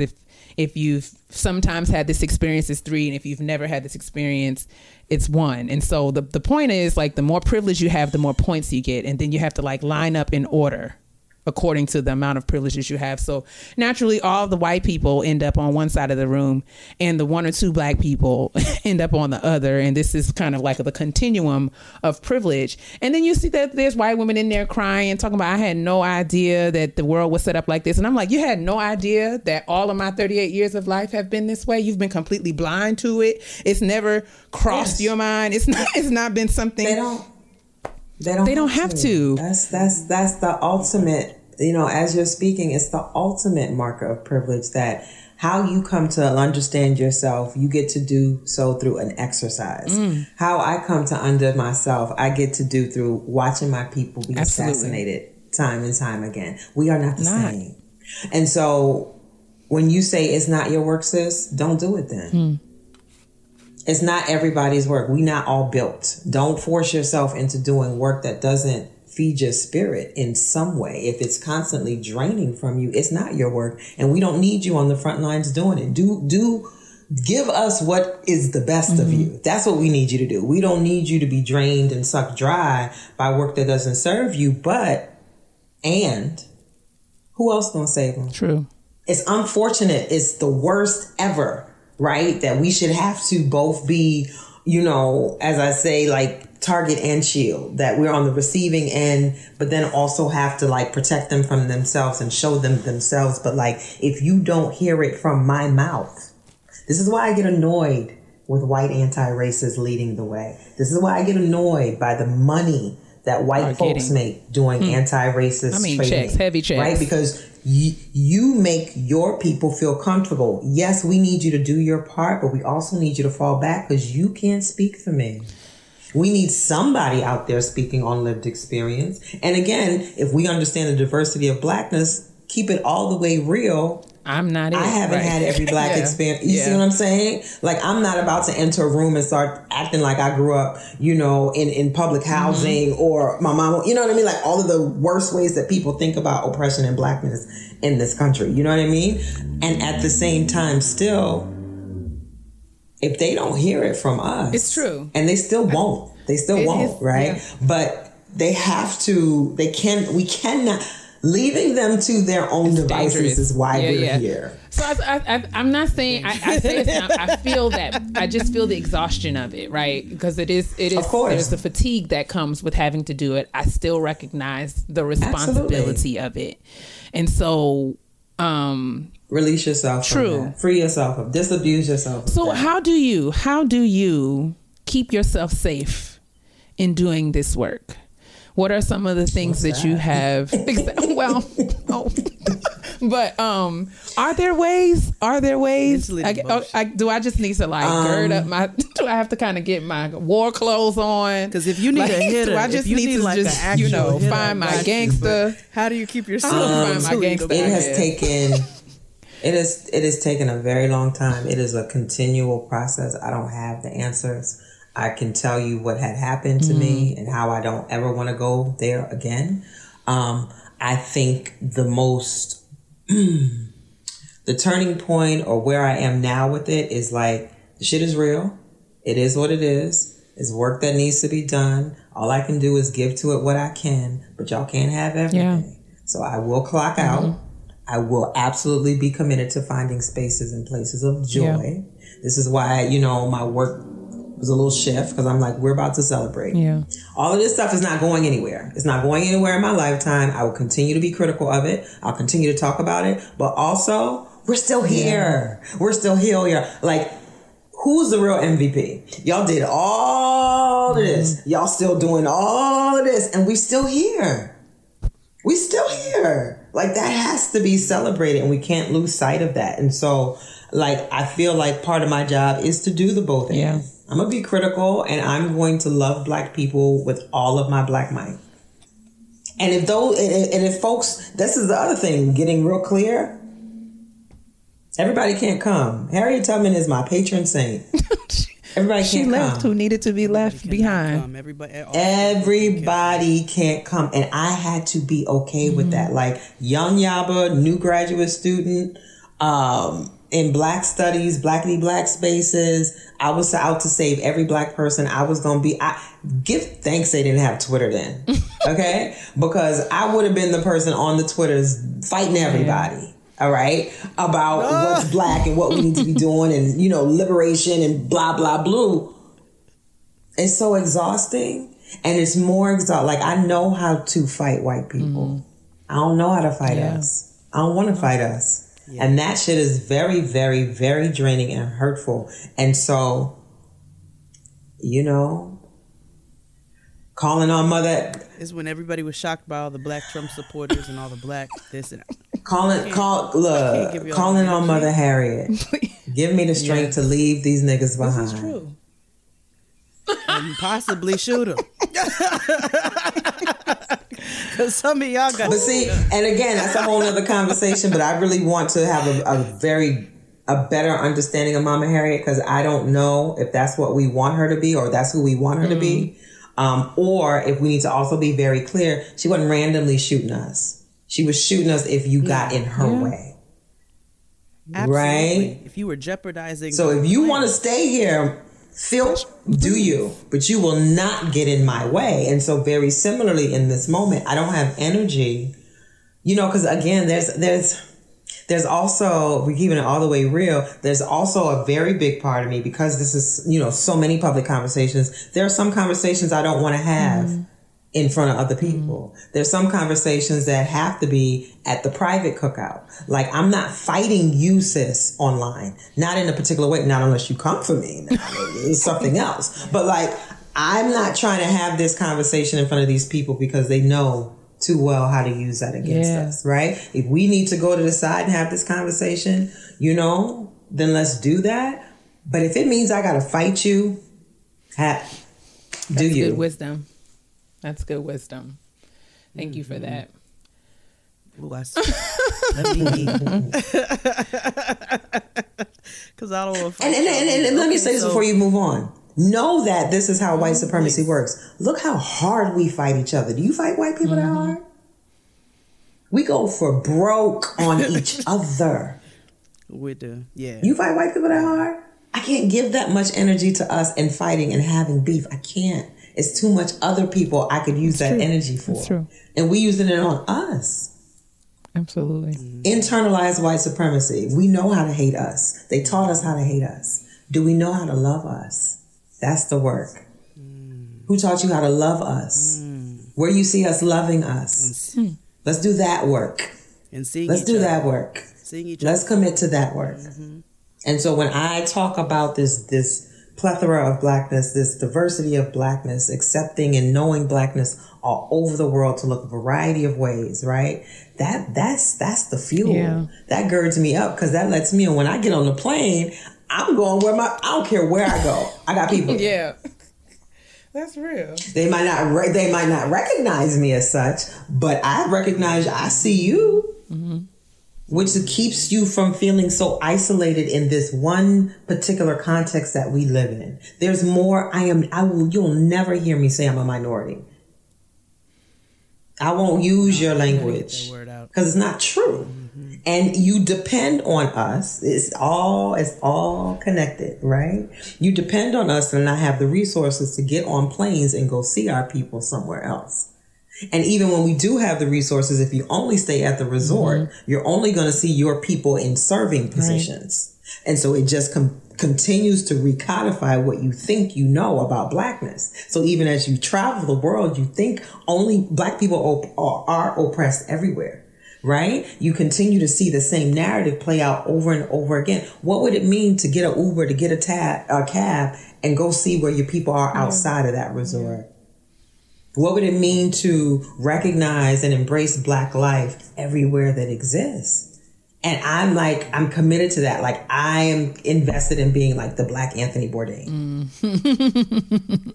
Because like, if you don't have the opportunity to see us in the world, let me show you yourself. That's dope.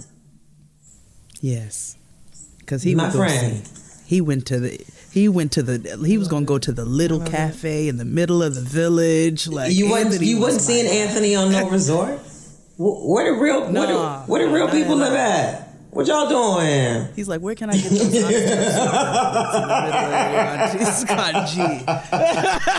Word. So that's my kind of. Okay, so you talk to us this way, right?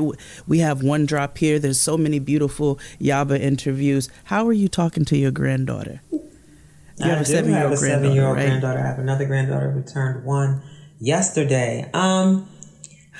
Happy birthday. I have a 7-year-old daughter. 7-year-olds are magical, and she identifies as almost a teenager. You know, I'll be the first to admit that I don't know how to have these conversations with children. Because, you know, I chose to teach college students because I can cuss and I can be aggressive and I can, you know, tell them to get it together. But in terms of my grandbaby, at the very least, she knows that she's black. She knows it's no option. She knows who her grandmother is, though, because, like, when I grew up, I couldn't have white baby dolls, right? My daughter couldn't have white baby dolls. And I had conversations with my daughter about why, right? Later, I learned that it didn't keep her from wanting them. But at least my commitment as her mother was that I'm not buying them and they will not enter my home. If I was in charge of my granddaughter, that rule would still apply, right? My daughter is a little looser. She doesn't have many, but some have crept up in the house. Okay. So the interesting conversations come with my granddaughter. Like, she plays The Sims and other apps like that. And she has, yes, oh God, the Roblox. But she knows who I am. So one time I had her iPad. She was showing me the game. She's like, Grandma, Yaya. She's like, oh, that's what my daughter calls my mom. Me Yaya. Yaya, that she's not white. She's light skinned. Okay. Like, she's going to jump in front of me before I say anything. She's not white. She's light skinned. And she tried it with another doll that she got. And she's like, she's not white. I'm like, little girl, it's enough. This one is white. And you stop it, to play, okay? But, you know, she knows who I am and she knows my commitments in that way. And I remind her that I'm not trying to be, quote unquote, mean to anybody. I just want to make sure you understand that you are perfect as you are, that you should play with toys that remind you that you exist in the world, you know? So I try, but I mean, I don't have the answers, but I do think that it's important for us to model, you know, at least give them a running start in terms of like armor that they need before they head out into this world that's going to try to chop them down. And it's so easy with kids. It's so easy. Absolutely.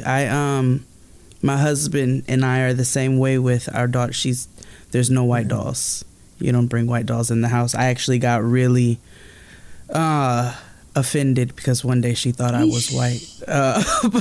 But that introduced other conversations about the range of us as a people.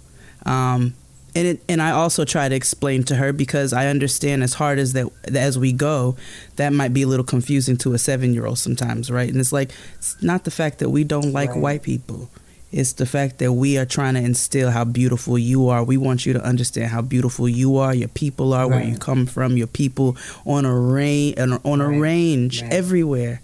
We want you to understand that and embrace that. And so she does the same thing. She'll jump on and, Mommy, don't worry. This show has 2 black girls on it. Right. Like, you're not about to ruin this, lady. Like, let it go. But I think, you know, I think incrementally as she gets older, it might look like, you know, rather than me telling her what she can't do, just watching with her and pointing out, you know, you notice anything, you know, what's different here. Critical thinking, you know, as opposed to just like telling her what's right, what's wrong in that way, but allowing her to see it for herself. I love that.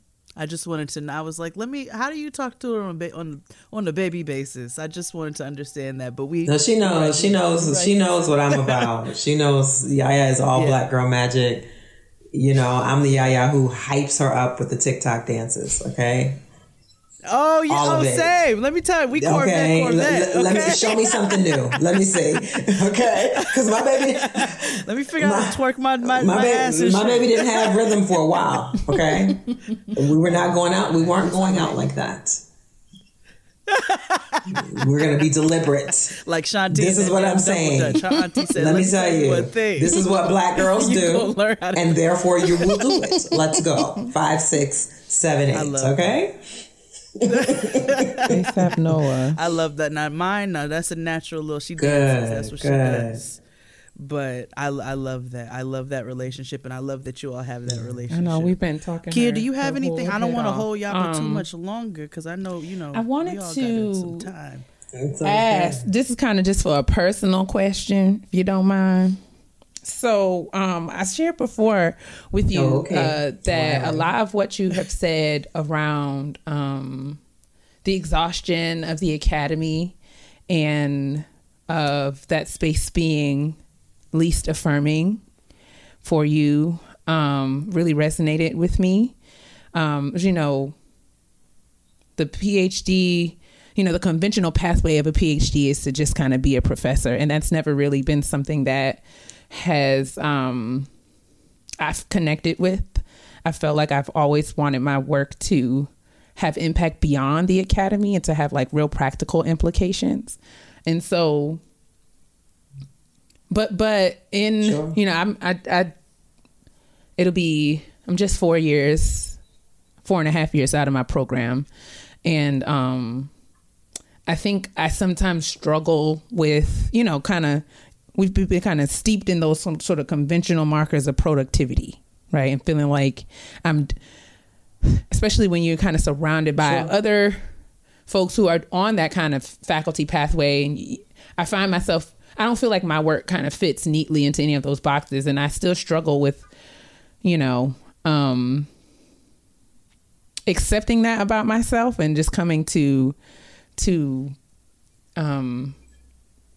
be comfortable with kind of charting my own pathway and knowing that I'm going to be okay. So I was just wondering if in your career of kind of navigating, I know you've talked about some of your teaching positions and administrative stuff and kind of leading up to the kind of work that you're doing now. Is there anything that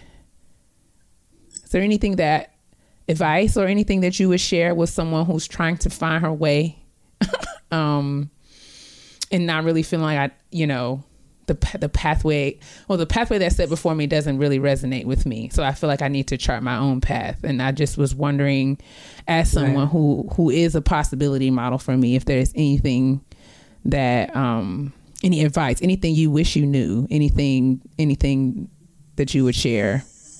I mean, to be quite honest, I didn't plan for this, you know, like I got here because shit wasn't working out, you know?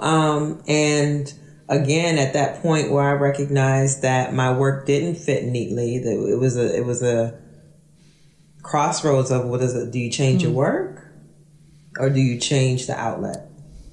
Right. And so it became a point where I recognized that what I was doing in the academy was a means to an end, was how I was paying my bills.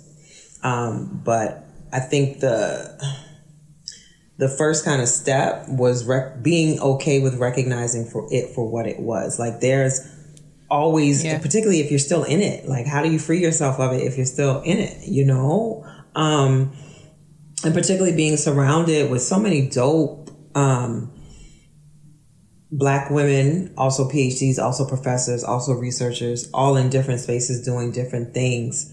And, you know, hearing people's stories and it working out for them. But it's like you have to recognize who you are, like that self-discovery piece. And it's like, okay, yes, I'm smart. Okay, yes, I was able to write in the way that y'all do to get the degree. I got it. Yes, I've done some journal articles. Like I could do the dance, but I won't survive if I have to keep doing it in this way, right? And so for a lot of sisters, it's no judgment because it works for them. You know, like I won't sit here and talk for all Black women PhDs or all Black women academics, because there's some women who have found the right groove, they found the right space. This is who they are, so they should continue. Yeah. I had to be okay with the fact that this is not who I am. My God. And there's such a head, like when I look at my student loan debt, when I look at the fact that I have a terminal degree, like even the language, I have a terminal degree. There's absolutely moments where it's like, fuck, you know what I mean? Like, what have I done? Am I stuck? Is this forever? And, you know, big ups to my Gemini rising. I always reserve the right to change my mind. Oh, that's right. Y'all are hyped. Learning everything. I reserve the right to change my mind. That's it. and that is okay, and that I'll be okay. And ultimately it's like, is your work good? Like, take everything out. Is your work good? You have to always give it 155% because you are a Black woman. right? Is your work good? If your work is good, it'll find its home. It'll stand on its own. Like, we hustle for better or for worse. You know, it's going to find its outlet, or the outlet might find you, but I don't ever want this to sound easy, fun. I'm still not clear. I still live with imposter syndrome. Like, I had a moment when I first, you know, was making the transition, and to be quite honest, my contract was not renewed at my last position. And so even now, when I look at academic positions, I can't apply. I don't even like I don't even like the language of this. I don't want to work with y'all. Right? Again, no shade. No shade to y'all that are doing it. It doesn't work for y'all, but I have to be okay with that, you know, and give myself permission to see myself and like, sis, this would be such a setup. You know good and well you would not be happy. Now, I love teaching, but if in order to teach, it means I have to do all these other things too, I don't want to. I don't feel like it. I don't want to. And that has to be okay, right? But at the same time, sis, if you're clear that you don't want to do X, what is it that you want to do? And give that 100%. But what I was saying was, when I first, you know, my contract wasn't renewed, I hyped myself up. I was going to hustle. I had all these other things that I do. People always invite me to speak. I'm going to be focused, and I'm going to make a thing out of it, right?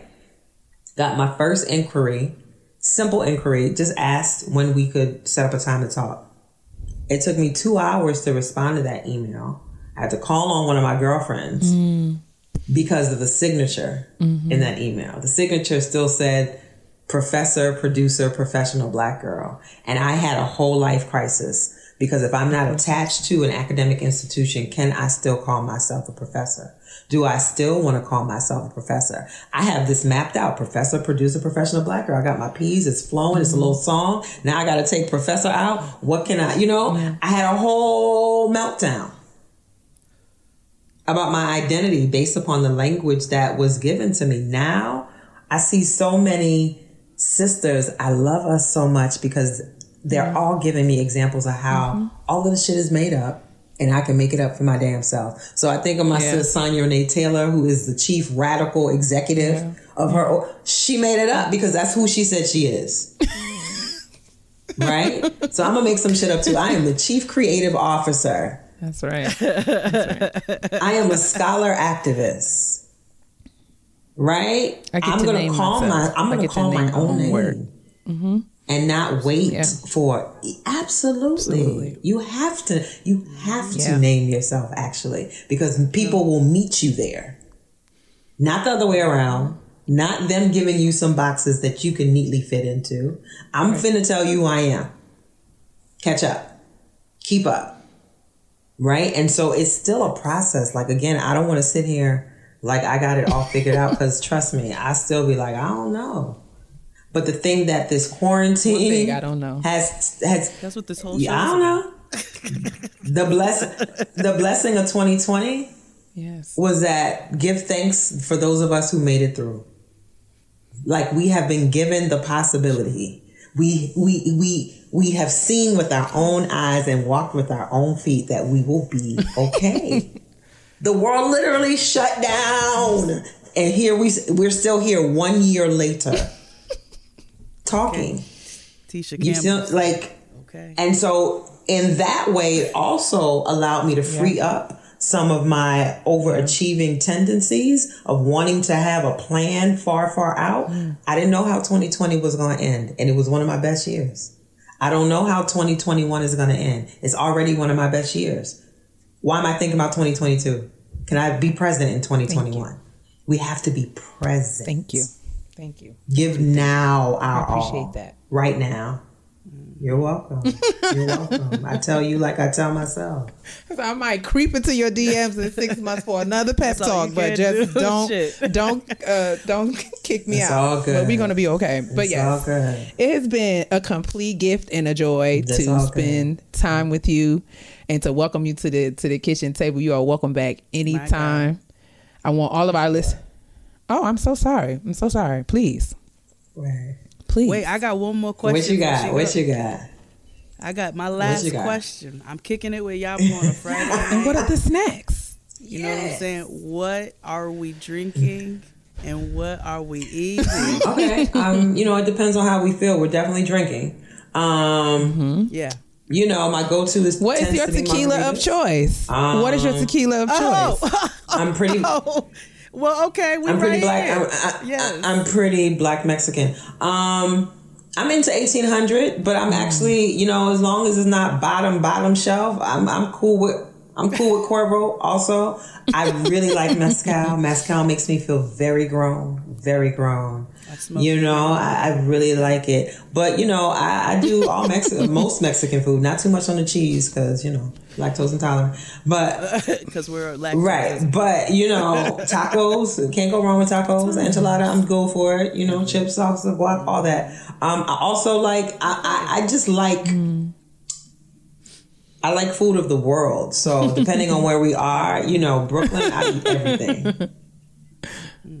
I'm not eating American food. I'm eating everything else. I'm eating Ethiopian. I'm eating Dominican. I'm eating Trini. I'm eating Jamaican. Too much. So good. I'm eating... pickles. Come on. I'm eating everything.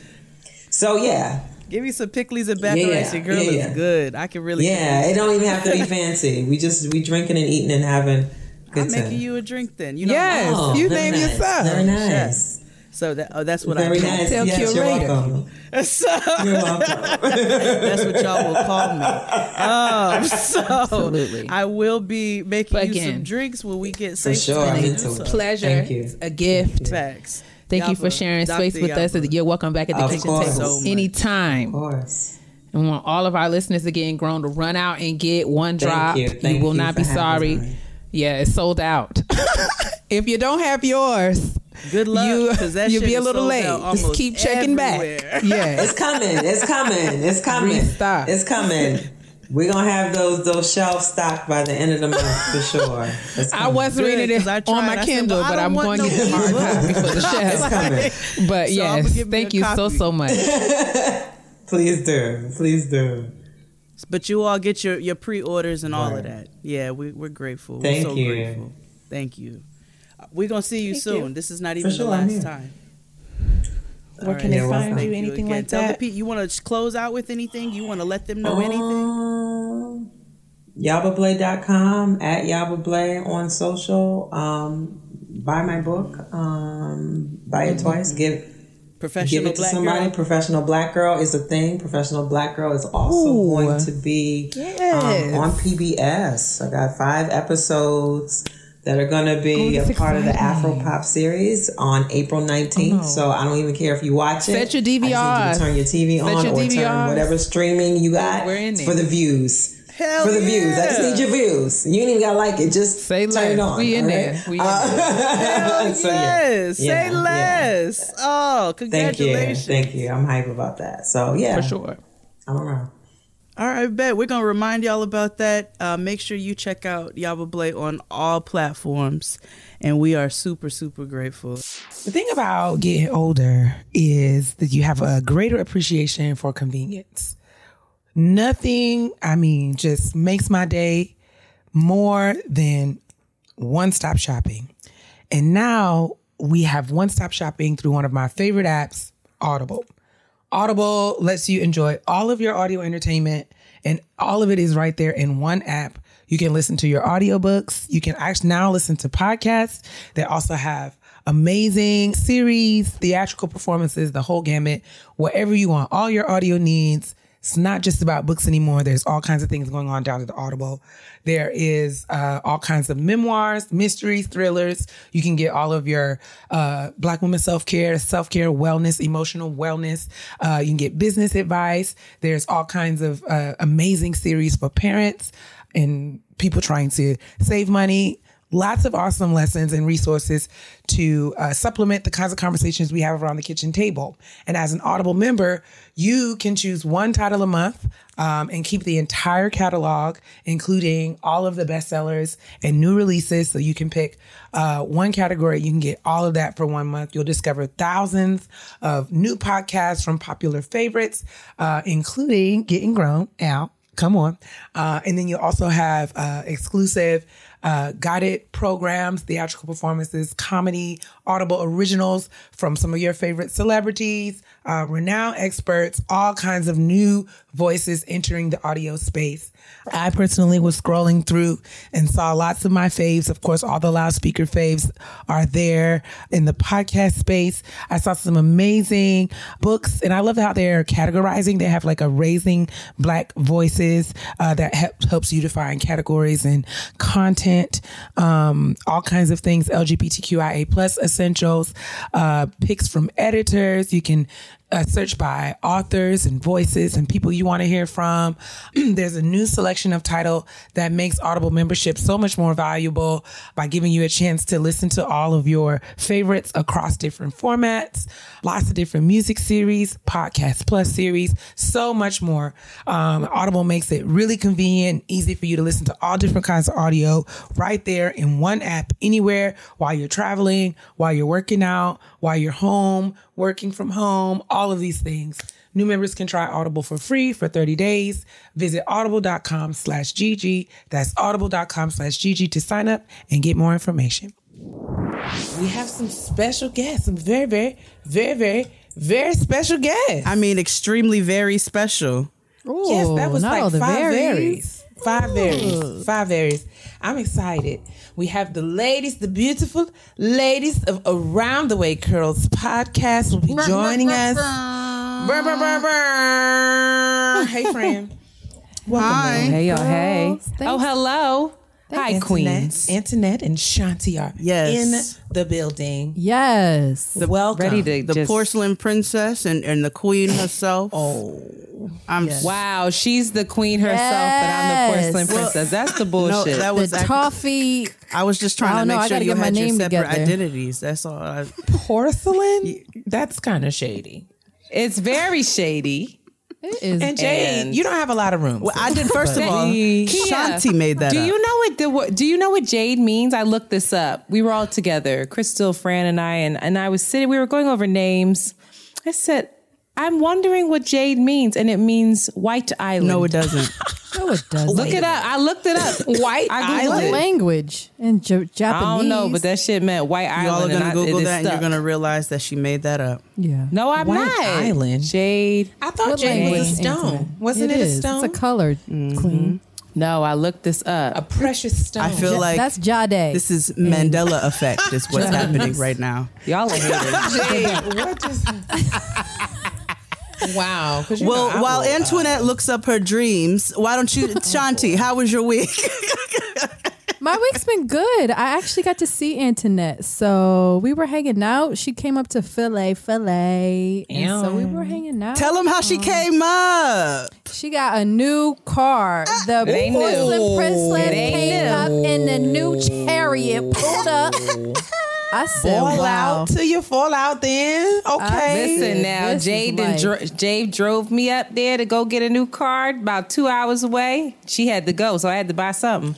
I was like, how the It's like, how am I gonna fuck get am I home? going to get home? And I didn't leave until I said, "No, is she walking away with this thing today?" And the man was like, "Yes, she absolutely is." I said, "Okay, I got to go." Well, go ahead. Congratulations. Of course he was. He was like, she ain't leaving here without buying nothing. The fuck you think? This She was, I'm getting my ceiling fans put in. I got to go. I did. gotta eat. It's the Have first you of the named month. it? Have you named your car yet? I was calling her porcelain. It's between Porcelain Princess and Snow White. I haven't decided boy. yet. Snow White. It's white, so. Snow White. Okay. It's not Snow White. All right, well, what is it? Somebody Porcelain give it. Princess. The porcelain Porcelain chariot princess, for yeah. the porcelain princess. Pull up. I agree. Royalty is here. I agree I with hate that. that Or fucking Mother of nickname. Pearl, one or the Mother other. of pearl. You have to say it. Yes. You have to. It's giving me what I wanted to. Yes, I like it. Thank Yeah, you. nigga. Mother of Pearl. It's fascinating. Yes.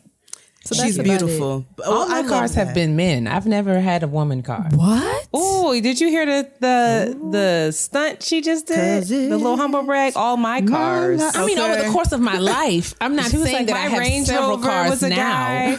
My Benz was a guy. My What were their let's not names? do that. What Let's were their not do names? that. Yeah, what were their names? My first car, his name was Rodney. Oh, that's a black ass. Oh, was that a man Buick? car. What That's a was black it? My man cars car. are black Probably men. not dependable.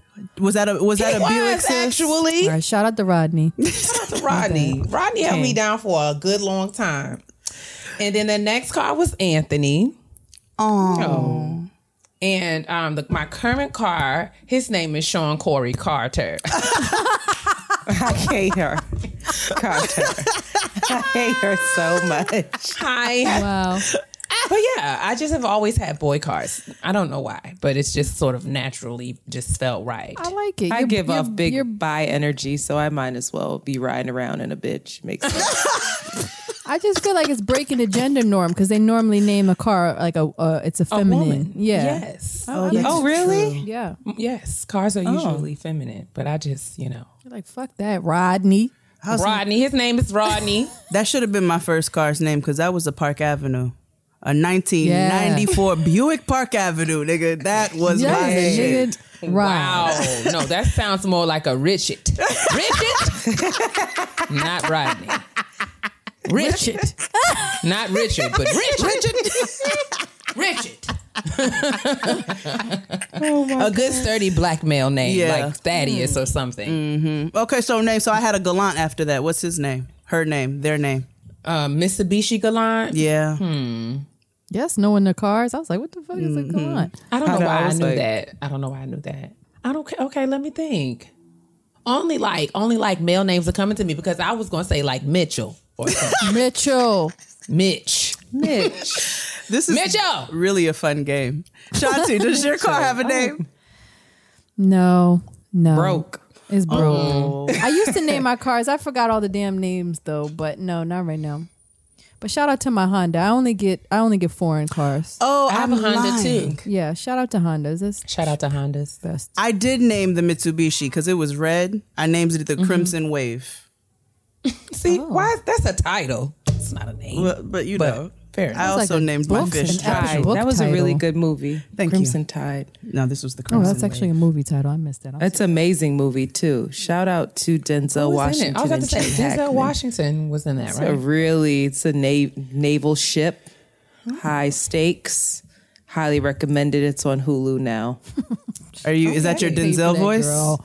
Is that your? I know, but it's a really good movie. That's your Denzel voice. Come on, trying to get this IMDb partnership. Go ahead. You deserve, Queen. All right, well, we got some trash to get into, nigga. So I say we do that. What say you? I'm down. Like 4 flats. All right, we're gonna get into the trash.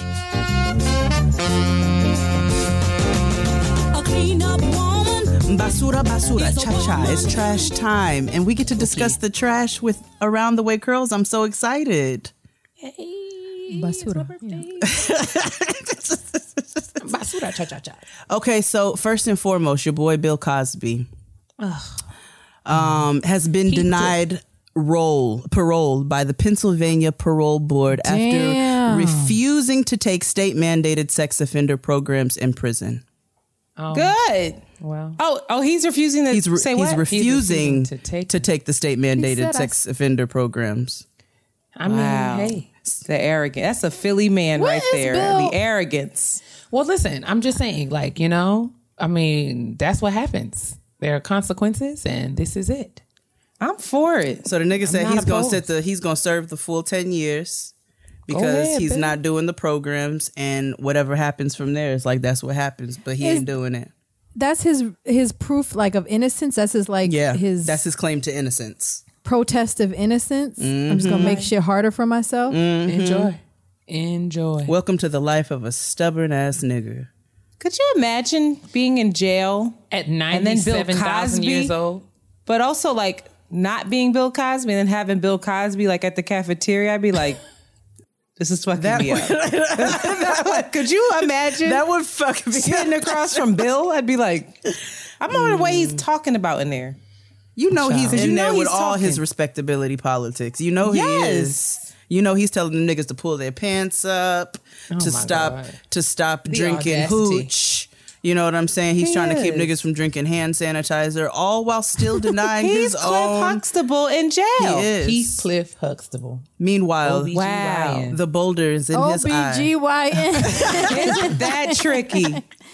Wow. No, is he? He's not mixing with the public. Bill is doing his white collar crime somewhere. So He what do you probably think? He's got a women little sent to apartment? his Is it white jail collar cell. crime? I thought he was Yes. in. Like, no, he's not Martha Stewart. He is not mixed I thought he with was in- Hakeem and I them thought he from was. North Philly. Absolutely Yes, not. he is.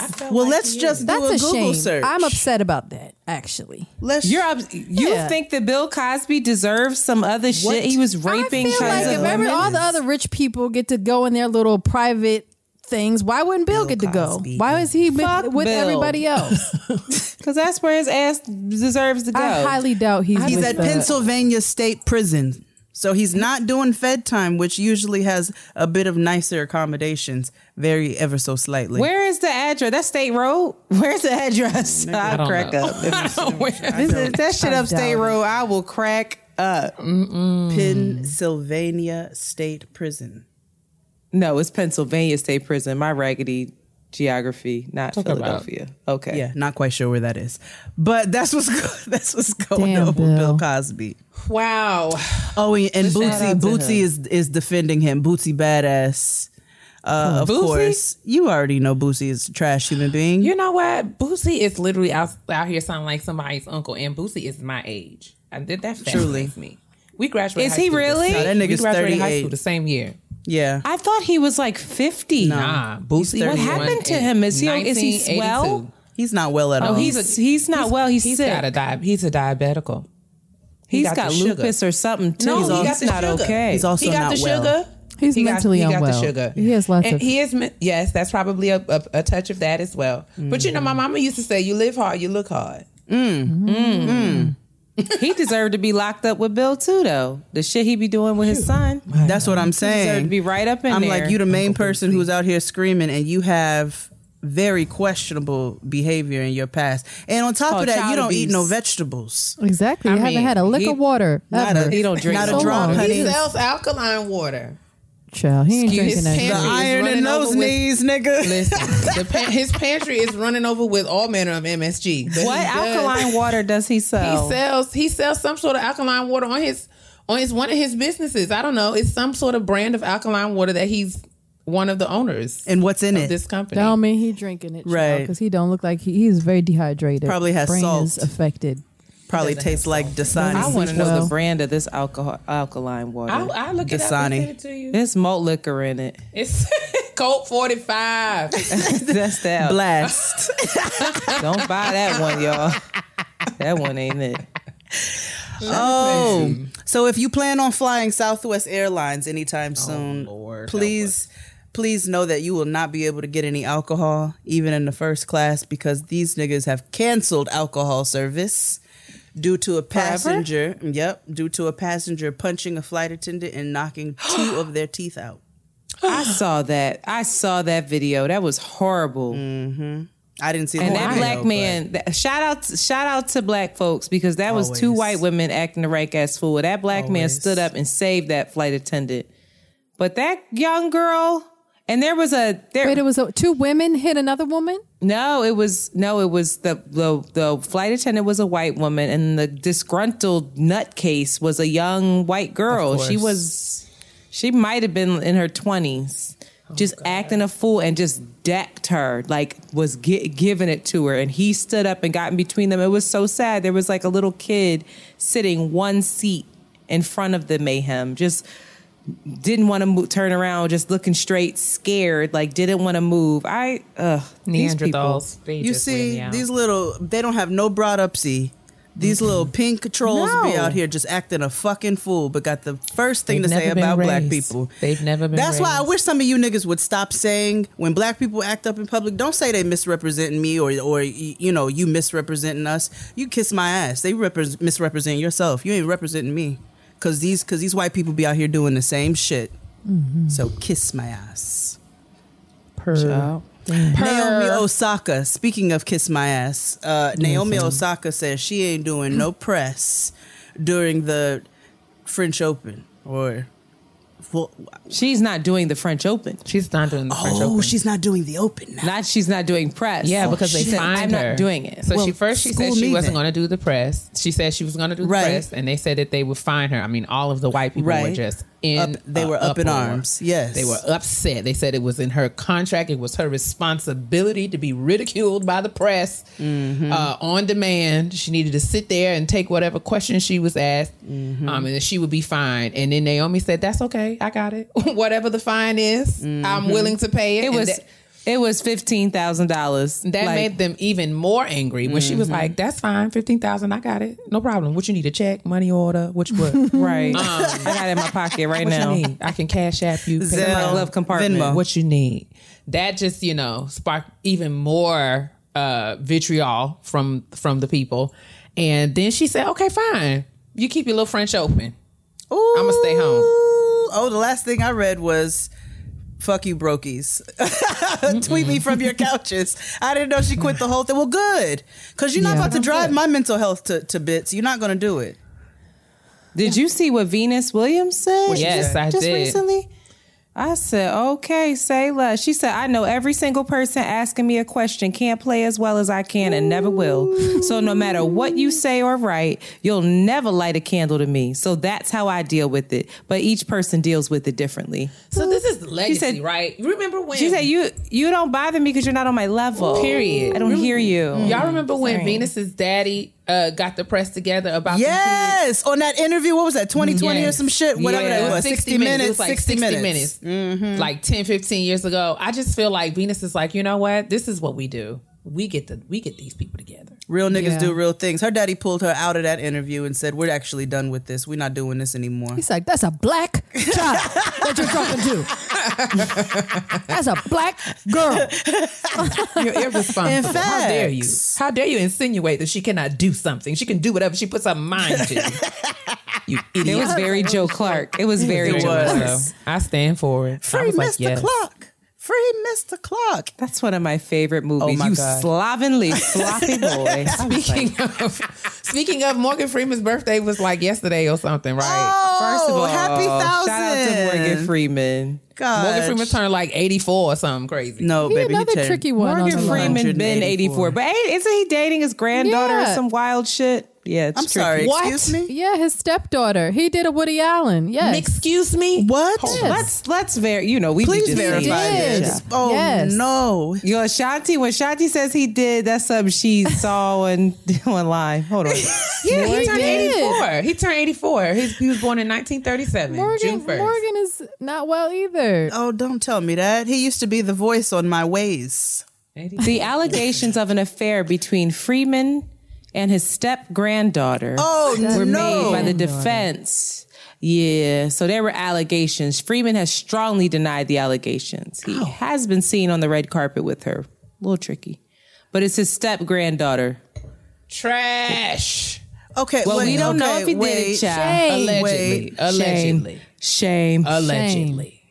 We just finished Game of Thrones again. Sorry. Oh, I've got to go finish.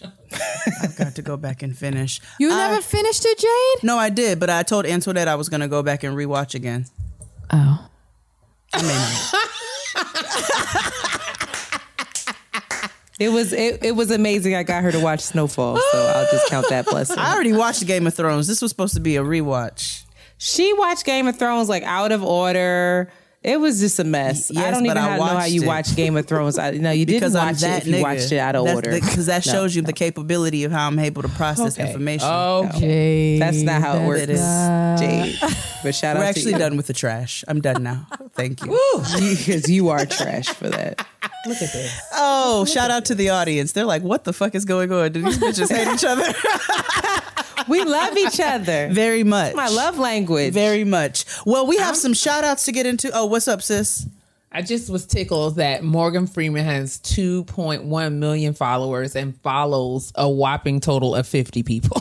Yes. I don't know how to use this Who thing. does he follow, though? Is one of them Beyonce? Wait a minute. He follows Good question. What about Cancer Season is Forever? Uzo Aduba. He follows Uzo. He follows Anne Hathaway. He follows Tim Robbins, Anthony Mackie, Tracy Ellis Ross, Jennifer Aniston, Jennifer Metro Boomin, Aniston. 21 Savage. What the fuck? What? Is this conglomerate He of people? follows Shawn Mendes, Strong Black Lead, and a bunch of randoms. Jimmy Kimmel, Ellen. Oh, Why is Jimmy Kimmel random? Chris Tucker, Michelle Obama, Barack Obama, Put him on a milk Oprah, carton. Diane Keaton, Salma I Hayek, love Diane. We all Keaton. love Diane Keaton. Samuel L. Jackson. Who else? Hilary Swank. Does he follow Tom Spike Lee? Cruise. Let me see. No, he doesn't. I'm dying. Chris Rock, Tracy Morgan, John Travolta, Catherine Zeta-Jones. Oh, He's a no. Scientologist. He's a Scientologist. He's a Scientologist. Don't get Jade, please. He's a Scientologist. That is Listen. no bueno. Oh no! Wait a second here. I don't know. These are Bree Tyree. I don't know who these people are. That ain't Morgan. Well, yeah, Dre that's Howard. That's his step-granddaughter. Beyonce, so. That's the step-granddaughter. He's not following Beyonce. He's not. Who is Ruby Rose? Who is that? Oh, I love Ruby Rose. Is that the white androgynous girl? Yes, he's following Okay. Ruby Rose. Yes. She cute. Constance Wu. See? Who's that? She's from Fresh Off the Boat. That Dan Stevens. This Was is she so in X-Men or fascinating. something? The fact Yes. that we have a whole segment on who Morgan Freeman follows, that's incredible. Morgan Freeman follows 50 I think that should be a new. I think But that should does be a he segment. follow his step granddaughter? I would Well, I like don't to know do what's that. her name. She's on IG. She running his IG probably. probably- That's her behind account, actually. She absolutely They're laying in is. bed right now. Oh, that's nasty. disgusting. Okay, Well, that's the trash. let's go on. Our relationships should add value to our lives, especially in the bedroom. So why don't we think the same way about our sex toys? Dame Products is a woman-owned sex toy company making the next generation of vulva-tested, vulva-approved vibrators. Founded by a sex educator and an engineering whiz, Dame develops toys with the help of real humans and couples. They're closing the pleasure gap and helping the world one vulva at a time. Dame's vibrators and accessories are made with medical-grade silicone, smart design principles, and lots of love. They've got a wide variety to choose from, like G-Spot vibrators, sets for couples, even a set for when you're on the go that comes in a zippable cotton pouch. Hello, discreet. Dame products have earned glowing press from the New York Times, W Magazine, and many more. They're great whether you're a couple looking for an extra boost or on a journey of self-exploration. And Dame offers hassle-free returns within 60 days, so your satisfaction is literally guaranteed. Okay, so let me tell you about some of these products from Dame that I myself have enjoyed. Yes, I'm putting a little bit of my business out there. So for the girls, and I mean that in a non-gender exclusive way, the Pillow, which is a soft yet firm wedge that supports you in a variety of positions. Okay, so if you're out here aging like me, if you're out here realizing that your body is not capable of some of the things it used to be and you need a little bit of comfort while you are engaging, the Pillow is a wonderful, wonderful tool. Also, they have the Arousal Serum, which is a pH balanced serum that helps awaken your clitoris with a warm tingle. You know, they have a water-based lube that has plant-based and it's got aloe in it so that, you know, you can't let everything around your pocketbook. You got to be real careful about that. Dame just has amazing products. Make sure you check them out, whether you want to enjoy them by yourself or with somebody else. Go to dameproducts.com/grown today and get 10% off with code GROWN. Again, go to dameproducts.com/grown and get 10% off with the code GROWN. All right, it's time to gather around the kitchen table. Many of you have asked and inquired about if whether or not Jade and I were going to deal with, speak about Monique, Precious's mama, who has taken to the internet yet again. I'm going to go down to the welfare. With a message. She has a message for us. Now, little backstory, she was traveling. She had to do some stand-up comedy. She was at like the Funny Bone Club or something in Jackson, Mississippi or something like that. I don't know. I'm probably messing that up. It doesn't matter. She plugged it. She plugged the hell out of it. She did. In her trap, she said, I'm doing 3 shows, a matinee at 7 o'clock and 10 p.m. I hope y'all got your tickets. Okay. So she was traveling to her comedy show, and in her travels, she noticed the youth, the black women, who are probably on their way, you know, wherever they're going, traveling, and they're wearing what they want to wear in the airport, specifically bonnets, slippers, pajamas, and I can't think. There was a few things that she named and took issue with particularly. And she, went on an extensive rant, in love about how, we need to, how, she just remembers the time. She's honored that many of us call her auntie. And as such, she felt compelled to, responsible to tell us that, we need to take more pride in, I'm not me because I don't, black women in general. Used to be a time we would take more pride in our appearance. We would not be outside in our inside clothes and so forth and so on. That's what she said. The internet erupted in all manner of responses and commentary and critique. And several people asked whether Getting Grown was going to weigh in on our reactions and responses to Monique's Sermon on the Mount. And I just was curious what y'all's reactions were to Monique's comments about bonnets. She's tired of the girls bonnetizing down to the airport. So what are your thoughts, really? I'm curious. Monique, whoever wants to go first. Sweet mama, I say this in all love, my baby, mommy, honey, sugar pie. My sweet babies. Okay, with your charisma, uniqueness, nerve, and talent, sweet angel face, you can kindly shut the fuck up. Because, wow, that's how I feel about it. You are trying to police. First of all, I'm sure you are riding in first class. And, some of these, maybe not, but I don't know. No, Netflix pay her. Okay, so she should be riding in first class, I would assume. I hope she is, actually. And as such, you should not speak on niggas who have to sit and coach maybe for 6-hour flights. Maybe they want to they don't want their hair touching dirty airplanes. Maybe they would like to be comfortable for 6 hours because they can't afford to sit in first class like your black ass. So therefore, I think maybe you should mind your business. And if you don't like how these bitches look in the airport, then put on your shades. All right. How these broke bitches, you got to put the broke in front of it. 'Cause evidently, that's what you got. That's all I'm saying. I too may be a broke bitch, but all I'm saying is don't police if I have on my bonnet in the airport. I have such an unpopular opinion because I hate bonnets so much. I hate bonnets. I hate them. I hate them in the house. I hate looking at them. I hate seeing other people in them. I hate bonnets. You just look like Chef Boyardee. And I hate bonnets. Do you not? Because maybe you don't have an appreciation for the utility of the bonnet. I do. So let me tell you a story. I recently was gifted a bonnet. Okay? Mm-hmm. And I put said bonnet on and took it off. And for the first time, I had second day hair. And I said, whoa, whoa, whoa, whoa, whoa. What have I been doing? I've been doing things harder, not smarter. Mm-hmm, mm-hmm.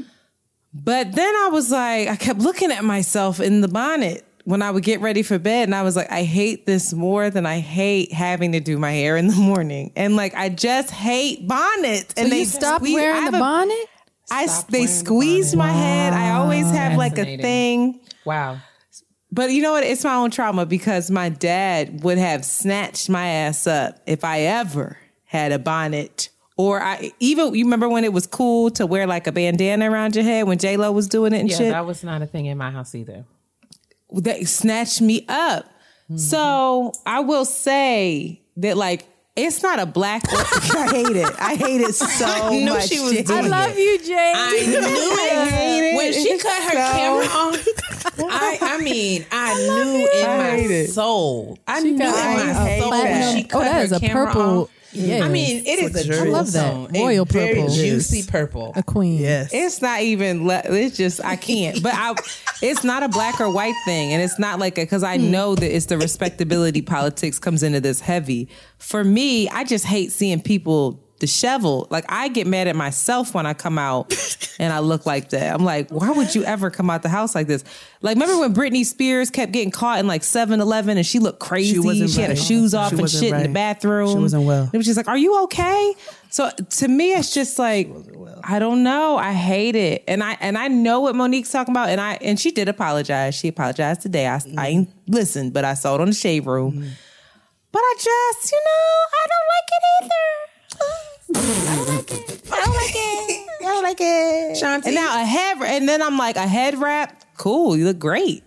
But it's the bonnet it's something about the Chef Boyardee look. It's the bond for me.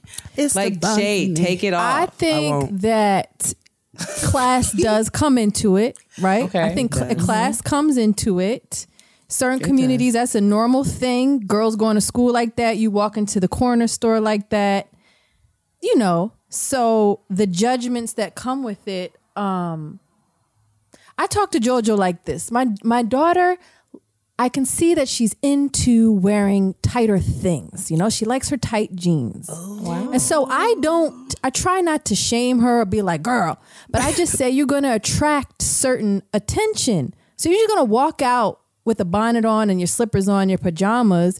You're going to get judged because that comes with a certain, people have their ideas around, just like you said, poor people, ignorant people, lazy people, yada, yada, yada, yada. Mm-hmm. It comes with the territory. I'm not mad at her for thinking that. That's just like, I can't say that if I'm at, let's say Macy's. If I go to Macy's and I see somebody walking around with a bonnet and slippers on, or you go to Target or someplace, even if I go to Target is a little like Walmart. It's a given, I don't blink an eye. But if you go to like certain spaces, you don't know what's going on in there. You just, it. I see it. I'm not like, oh my God, shame, shame, shame. But I'm not gonna act like I don't. Be like, oh, this nigga got she got on her I can't stand the slippers and the pajamas. Well, I don't mind the bonnet. All right. Let's be okay. The bonnet like I don't care about. Slippers, or you mean yes, like people wear slippers. Yeah, no, I can't. I've with never that. seen slippers. Slippers and pajamas. I've seen. You've never seen slippers on an airplane? Mm-mm. I've seen many a slipper on an airplane. No, like actual bedroom slippers. Yeah, like them Chinese slippers or them bedroom slippers where you skirt into the refrigerator in the middle of the night. It's doing too much. You're doing too much. See, if it's just the bonnet, if it's just the bonnet, I'm okay. If it's just the bonnet, I'm like, go ahead, girl. Because I understand that from a germ point of view. But if it's the whole to do, all right, you're doing a little bit much. I think what for me, it's like, is this, so when it comes to respectability and these kinds of conversations, I think it's like, it's a nuanced sort of kind of position to have for me, because do I think that, like, the reality is image matters, and the identities that we carry, unfortunately, oftentimes come with like preconceived notions and judgments and generalizations attached to them. And is that wrong? Absolutely. Mm-hmm. Doesn't make it any less a reality, right? And so my thing is, I think I totally see why people want to sort of resist that rhetoric and just say, I do what I want to do. I wear what I want to wear. I'm grown. If you judging me, that's on you. I get that. I get that position. But I also understand the position that we're talking about now. Like, if we know that people are going to judge us and look at us in these certain kind of ways, would we like, why would we fulfill these kind of stereotypes? And so I'm kind of torn, because for me, I feel like I understand the practicality behind wanting to travel comfortably. Mm-hmm. As someone who traveled for work quite a bit before the world shut down, I know what it's like to have to be suited and booted on a plane. That's not something that I particularly enjoy. It's something that I've had to do, but I don't really like to do it. And when, especially long flights, 6-7 hours, you want to be as comfortable as possible. So I understand people wanting to be comfortable. And I understand, like Jay said, the germ thing. But something about Monique's delivery. Maybe I was triggered because I have been judged very harshly by a bathrobed black woman with no bra on. And I understand. I don't, does she? Did she? was just hanging. They just hang low, swing low, sweet cherry. I think she had like a sports little bra, like a sport. Like she had on a sports bra today Like when she a workout apologized. joint. She had on when she had on a sports bra. Let's not judge low hanging fruit, okay? I'm not. I'm triggered. But why can't the two things exist at once? Like, this is what I'm you saying. dress That's how the you want to question. dress, and it actually doesn't Now, fucking that I matter. agree But with. also, you're going to get drudged. Like, it's giving information that may be accurate or inaccurate. True. And also, you have the freedom to do whatever you want, and it doesn't matter what people think about you. Right. Because at the end of the day, what can we really do about it? Like, what can we really do to change people's perceptions of us in real time, especially strangers that we don't know?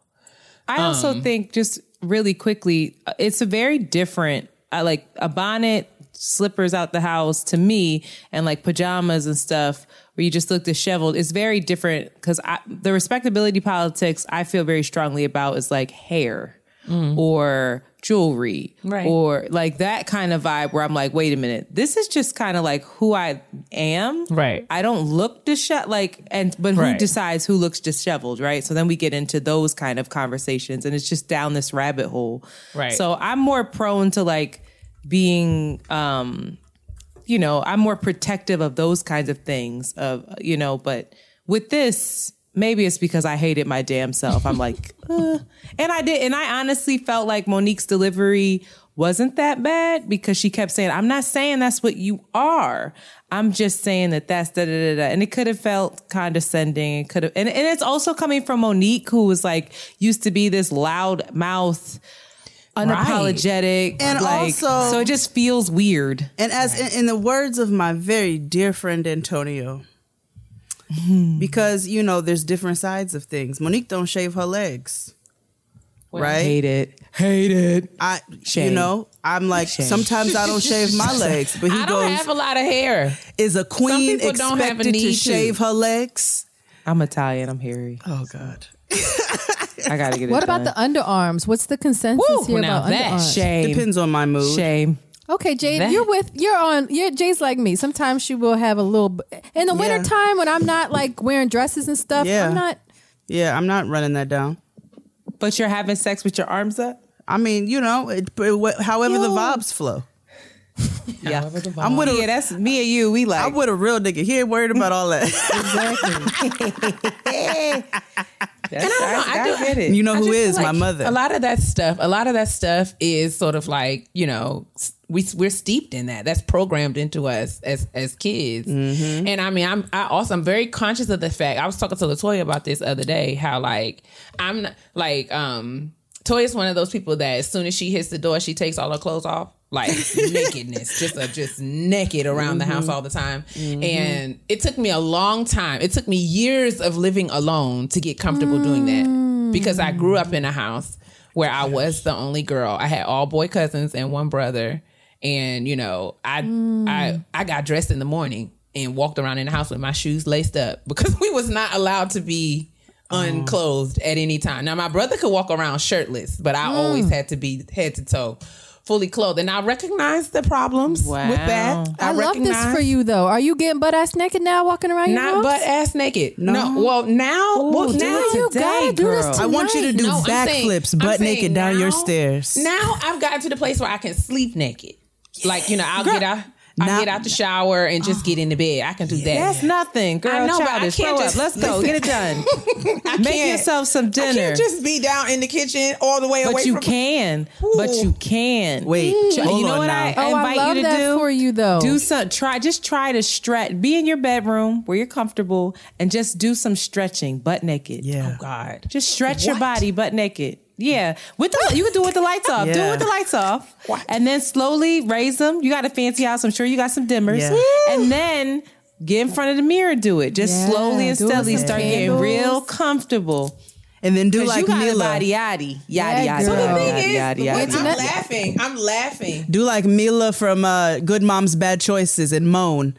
Do a release with it too. Are you crazy? Yeah. Are you crazy? Nah, you gonna feel better. When I'm laughing because like this has happened. Like I have, my guest room right now is doubling as a laundry room because I'm lazy and don't put my clothes in. So, and it's closest to the washer and dryer. So like now, like I had literally this week, like gotten out the shower and be like, man, I don't have no sports bra in here. And I'm running through my own house. Nobody's here like this. Kia, no. I'm running through my house like, whoo, this is a let great. me go get some clothes. Are you? But I mean, what's comfortable for you is what's comfortable. But are you interested in seeing what that feels like to just to be like naked in your own space, stretching naked? Or like fried green tomatoes. But I have to tell I'm not close to it. I'm not close to it, but I am fascinated by the freedom that you associate with it. Because for me, when I think about it, I don't think freedom. What do you think? What do you think? Fear. Nakedness. But freedom's on the other side of fear often. I guess so. I guess I never thought about it that way, is what I'm saying. And so that's what I'm saying. I'm not close to it. I guess I just never realized that doing something like that could be freeing. Oh, yes. So Kia, I'll say this. I am, I have like my body stuff that like, I'm like, I don't know.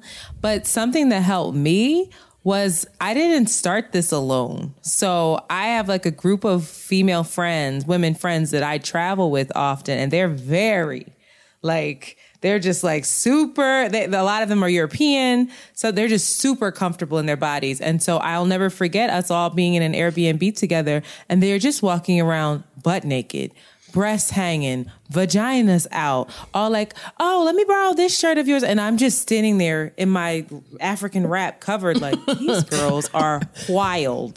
And I'm also the biggest girl in the group, right? So then there's that dynamic. And then I had a conversation with them about like how I felt. And they were like, well, try this, put on a bra and underwear and do it. Or like they invited me to like slowly but steadily get comfortable with them. And there was no sexual anything.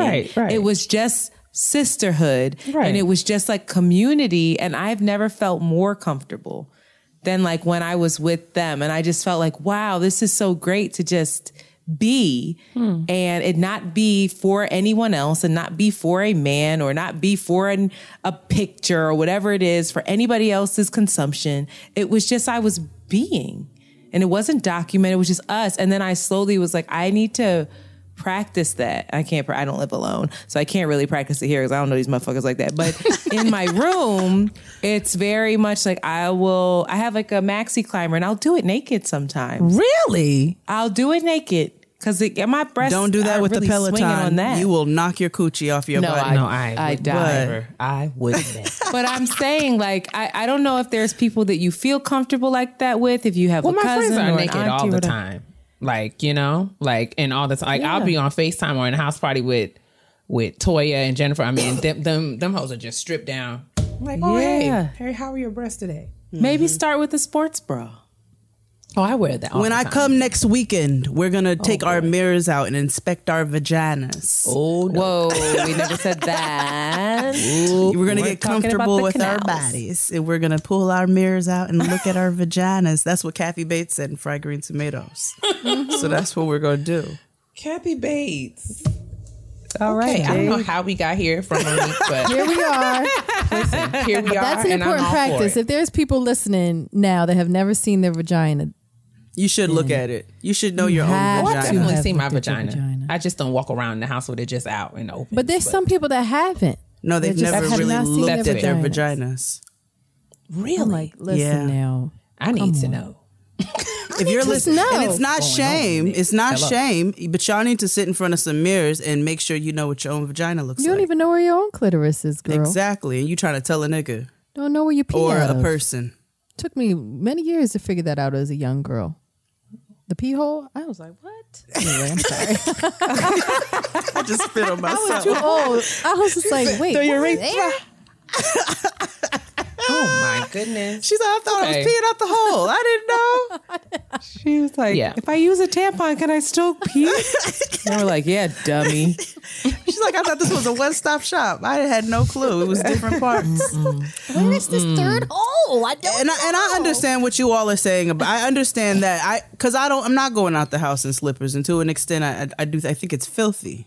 Those are to be worn inside your house. Right, that's why I said that's not even practical. No, that's just dirty. Back in your home. Yeah, that's just dirty. Yuck. That's just and dirty. my friend Raymond, we were saying, when people who wear pajama pants outside, I'd be like, so you just gonna get in the bed after you've been outside? But they wear it like clothing. In Philly, in high school, girls would come in with sweatpants and checker hoodies. Pajamas. This was a lot of white girls as well. This was like a big fad with white girls. Slides, a big sweatshirt, and plaid pajama. It was the wardrobe. Mm-hmm.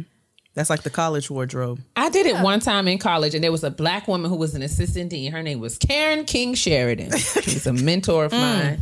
And she saw me one time. I had an 8 a.m. class. One time I wore my pajamas to class, and I saw Karen that one time. And she hit me with, come into my office. And she said, close my door. I was like, shit.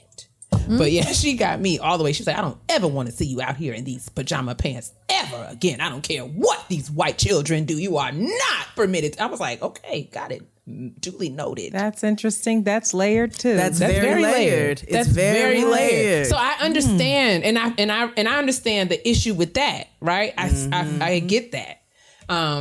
So that's why I'm saying, like, my reaction to Monique's video was really kind of like, I don't really know how I feel because I kind of see, but then I kind of see, right? I see both sides of the argument. So I'm smack dab in the middle of this thing. I'm not sure which way I go. I think it depends on who I'm talking to. But I see the both points. I see why she's wrong, and I see why she's not all the way wrong as well. Just from a germ level alone, that's all I could think about. Like, who wants their hair out on the airplane? Jade.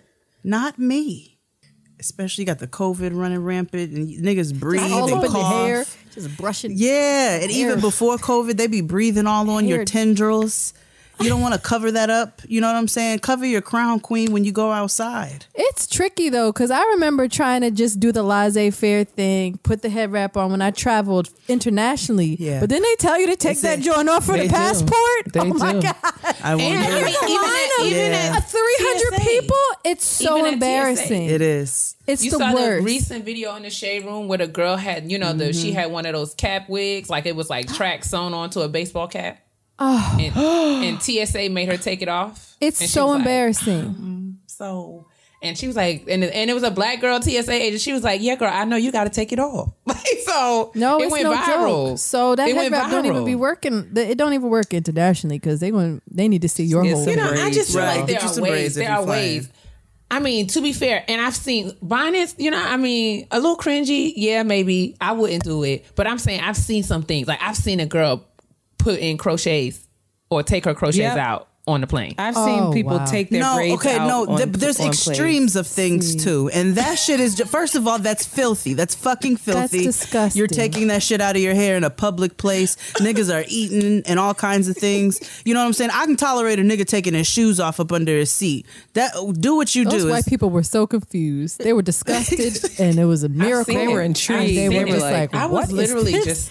I didn't know how to feel, and I saw her, and I understood the urgency, but I was just like, "Sis, now you're gonna do this right now. You're gonna do this right that's now, when right you here." misrepresent. And she was sitting in the middle seat. She was sitting in the middle seat, and I was like, "Girl, now sis." But I have, on the other side of that, I have put my makeup on the plane. Absolutely. That's different. That's all the time. That's different. Putting your makeup on the plane is different. Completely you may be going thing. somewhere. It's not the same thing. Yeah. But Monique, but it's only different because the other stuff is not normalized yet. That's right. the only reason I think why it's actually different. a health hazard. That other hair stuff. It really is. That's filthy. It's like that's nasty. No, that's many things are filthy though. We get on most things on airplanes are filthy. Most things on airplanes are filthy. Now we're like, we sat on airplanes and just breathed the same recycled air that raw dog in the air. But we're not going to add to the problem with taking fucking braids and crochets and shit up out of our head. We're not getting ready to add to it, nigga. We already in perilous situations. Help us, Jesus. Oh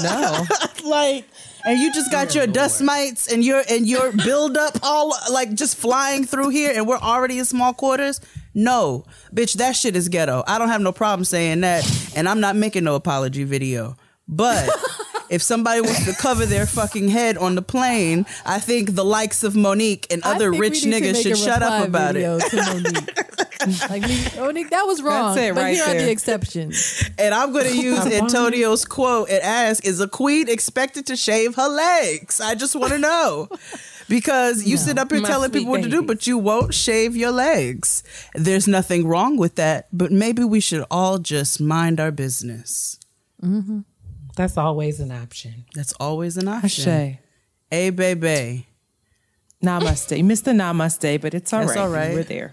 All right. It's crunchy. So, okay. So, Wait. Internet, you had something to bring to the kitchen table as well, didn't you? Oh, child.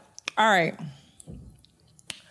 On Around the Way Curls last week, we were discussing, what the hell were we discussing? Oh, we were discussing how, unfortunately, often when we are in toxic relationships, it brings out the domestic diva in us. We be cooking, and we be cooking well. We be cleaning. We learn how to make clothes, ironing scrubs. I'm washing penises. I washed feet before, all kinds of shit. He was Jesus. So, child, I posed a question on the stories. It's like, have y'all ever been a dum-dum to someone who didn't deserve it? And if so, how? So there we got a lot of responses. But one in particular stood out to me where she said, something about how she had moved across the country and then he wasn't shit. I forget why he wasn't shit, but he wasn't. Then she came back and then she said, but you know what? God is good or something like that. And she said, because I finally started that food blog. And I was like, oh, okay. I said, so because she was cooking That so was much her for hot him. take? So she was like, you know what? That was the takeaway. That was a takeaway. She was like, was you the know what? silver I lining. got my food blog and I thank God for it. And so I was like, okay, cool. But I just started thinking like, I love God. Shout out to her. She knows who she is. But I just am confused. I'm like, sis, are we working harder or are we working smarter? That. If you're really up there hanging out, right? Why couldn't you have just zapped her and said, start your food blog? Why does she have to go through all that? Like, God is so tricky to me sometimes. Like, why does she have to go travel across the world, come on back, and then deal with this crazy man? And she said it was like 3 years to get away from him. And I just feel like these lessons that we're learning, is there no easier way to learn them? Yeah, but we don't Sweet listen. baby She had her Jesus. warnings probably the first, second I week know, that but- she was with them. What But why do we need warnings? Like, can't you just do it for me, God? No, that ain't You're how. perfect. That's not how spirit works. Girl, God is tricky. That's not God how is it works. tricky. No. And y'all That's know, not how it y'all want to works. say no now, but when y'all be, No, bitches all are these women tricky. be praying. Bitches are tricky. Let me tell you. I'm like, I know exactly I don't know. what you mean, but I feel like, see, so the thing is, like, God is not Santa Claus, right? It's But not. why not? That's the question. because that ain't how it works. So the thing is though, and this is, I feel really old saying this, but I am learning and really believe that sometimes we don't learn it the way we're supposed to learn it if it's handed to us. There are certain things that we only learn through the difficulty.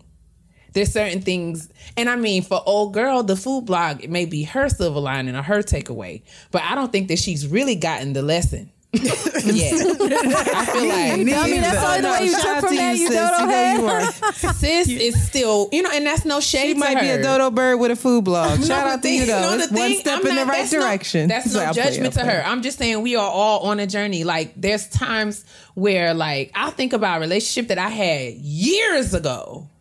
And I will come away with a whole new perspective because what I know now, like seeing it through the lens of what I know now, will teach me a different lesson that I didn't get when I was 23.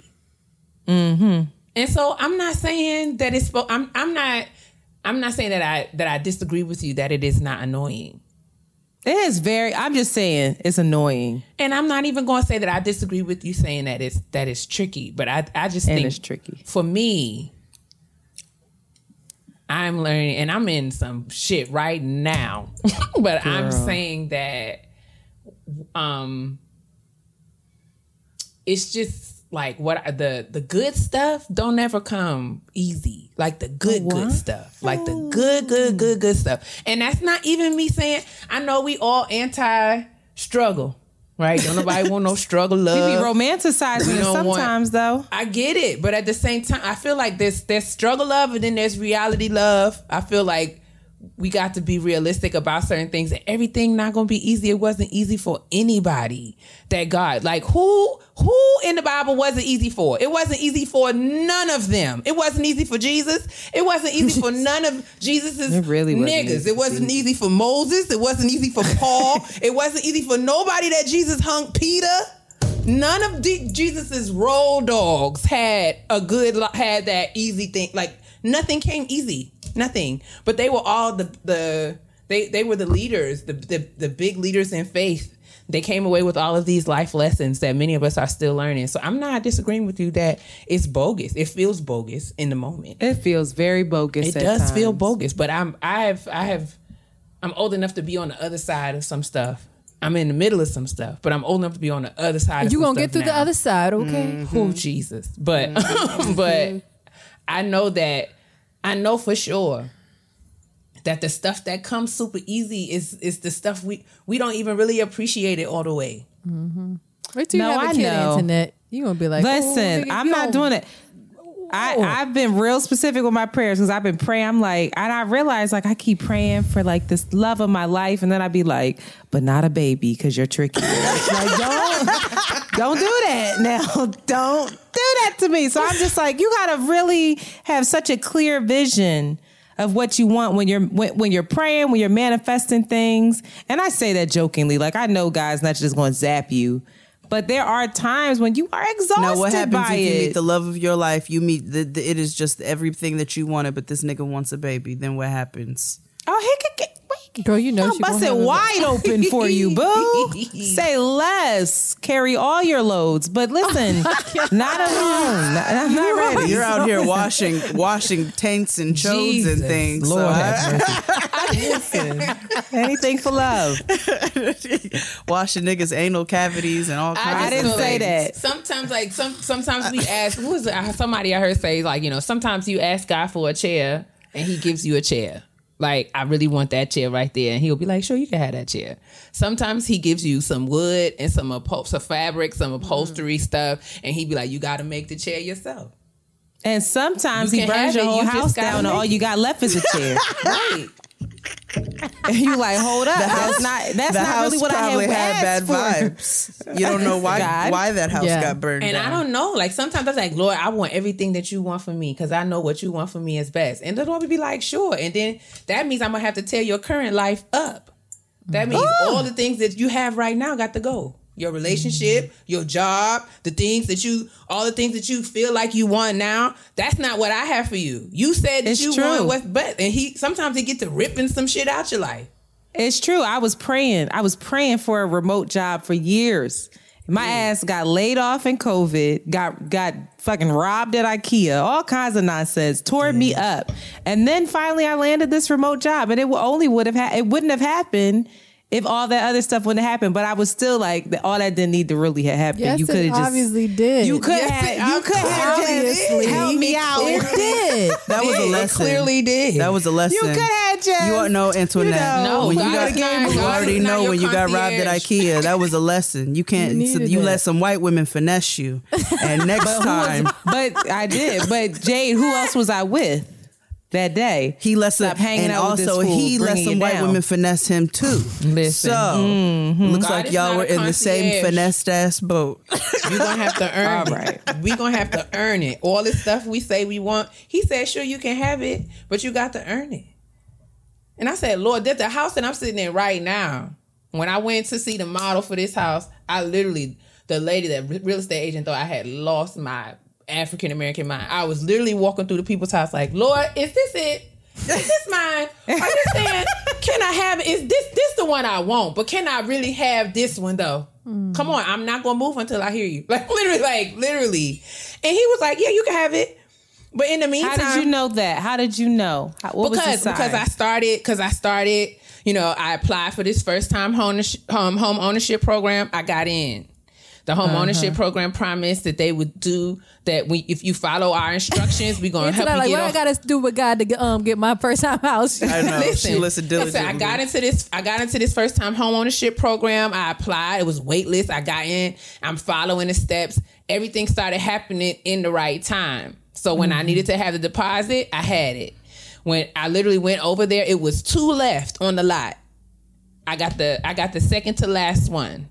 And you know, things just started, and I mean, I wasn't sure right away, but as things started falling into place, I was like, okay, I think God is saying that this is a go. I'm down. I think the difference between you and me is you have the initial underlying faith to see, really. but to see at least to see the signs of like. I be seeing signs. I'm like, I still don't know. Jay, what you think? Shotty, what you think? That was me too. I'm still asking around. Like, I don't know. I'm trying. And I'm saying, like, I hope I don't be out here looking stupid, but I'm going to go. I'm going to go to the workshop. I'm going to go there. And I'm trying.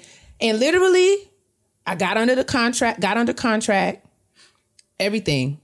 Everything was in place until I was supposed to apply for my home loan. I applied for my home loan, literally did everything that they told me to do and got denied. They was like, no, girl. Then my counselor at the home ownership program, she left the organization. They gave me this new counselor.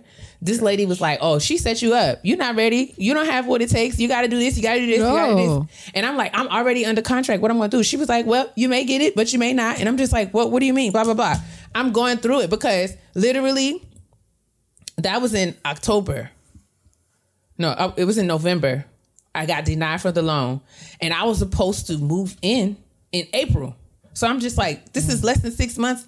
I don't have no money. I don't have a loan. Like, I got a house. They building a house and I don't have a loan. And I'm like, well, Lord, what are you saying? Because I thought you were saying yes and now you're saying no. And I was literally just out here looking stupid. You can ask Jade. I was stressed.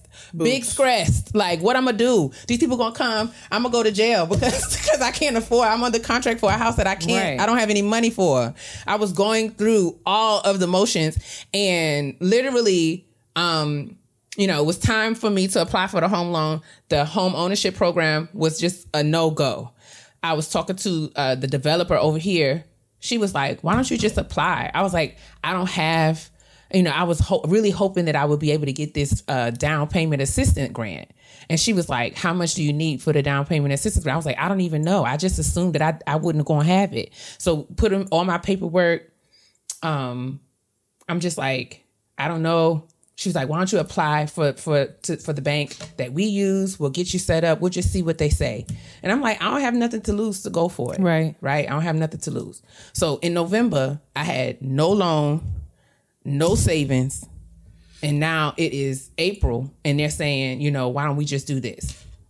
So I'm like, all right, bet. I don't have nothing to lose. They moved the closing date back. It was supposed to be April 30th. Then they moved it into May. So it's April. We're trying to get this situated. I go into the bank. I get approved. They tell me what I need for the down payment. And it's literally to the dollar the amount that I had in my savings account. Mm-hmm. So between November, when I didn't get the loan, to April, I managed to somehow miraculously save. I think we did. I had a couple keynotes at the beginning of the year. Some of our we did some getting grown stuff, live show checks or something. But either way, within that 5 months time, to the dollar, I had the amount that I needed. And it wasn't until I was sitting there in that office. Now that's when I felt like I heard God say, I did it this way because you was relying on the home ownership program to get this house. You asked me for it and I told you yes. And you was relying on them white people to give you the money for this house. And I told you I got you. So the lesson was, for me, if you ask God for something, you got to trust that he'll do it. And I had to go all the way around that whole scary situation in order for me to learn it. And if someone just handed me the house, I would have been thanking that program for the house. Now I know where the house came from. So that's why I say it is tricky and it's hard. And when you in it, it feels like God be playing in your face. Playing. But I said I'm old enough to be on the other side of some stuff now to really know that sometimes the scary, when you can say, man, I ain't know how in the world I was going to do it. And now you in it, that's the kind of stuff that grow your faith. When God is when God is the Santa Claus and he just hands stuff to you, that's when you be like, oh, okay, I'm just going to keep asking for stuff and he just going to give it to me, blah, blah, blah. Like, sometimes it don't work like that. That's how I know. And I'm based on that particular experience, I'm able to trust God for anything I ask him for now. Y'all, this come out on Thursday, but you just got a Sunday sermon. I ain't mean it. I thank you for that. I ain't mean it. I'm sorry. Let me go ask God for some stuff on today. And when spirit shows up and does what they need to do, don't get mad if it don't go the way you need it to go, the way you thought it was supposed to go. He was scalping all child. And I just left my therapist and was literally like, and you can get mad. I feel like he can handle it. I'm like, Lord, this is terrible. Do you know? Niggas is playing with me. Do you see this? Hello? This is awful. Not giving what it has supposed to give. Right. And I'm like, but I thought I was doing what you said, dude. Like, I thought we was better than this. Like, I feel like them the conversations that I have because I feel like I'm owed that. And he can handle it because I'm his kid. It's cool. I'm here for it. But yeah, sis on the food blog, she not quite. We don't know. She might have made it out. She might have made it out. Why she become the next I'm not judging goddamn her. Martha Stewart? I'm like, I'm not judging. I'm just saying, I'm not judging her. I'm just saying that's just one of the lessons. The food blog is just one of the gifts. No, well, you know what? She only had that small little, ask me something on I'm Instagram. sure you don't have a lot to write now. If we heard her whole story, there would be some more gems in there that she done got out of this situation. But shout out to you, sis. And the food blog. God be Drop tricky. the link. God be tricky. That's what we gonna call the episode. God be tricky. Listen, that's my favorite thing. Tricky. God is tricky. I like He's the bitches good, be though. tricky. Bitches be tricky.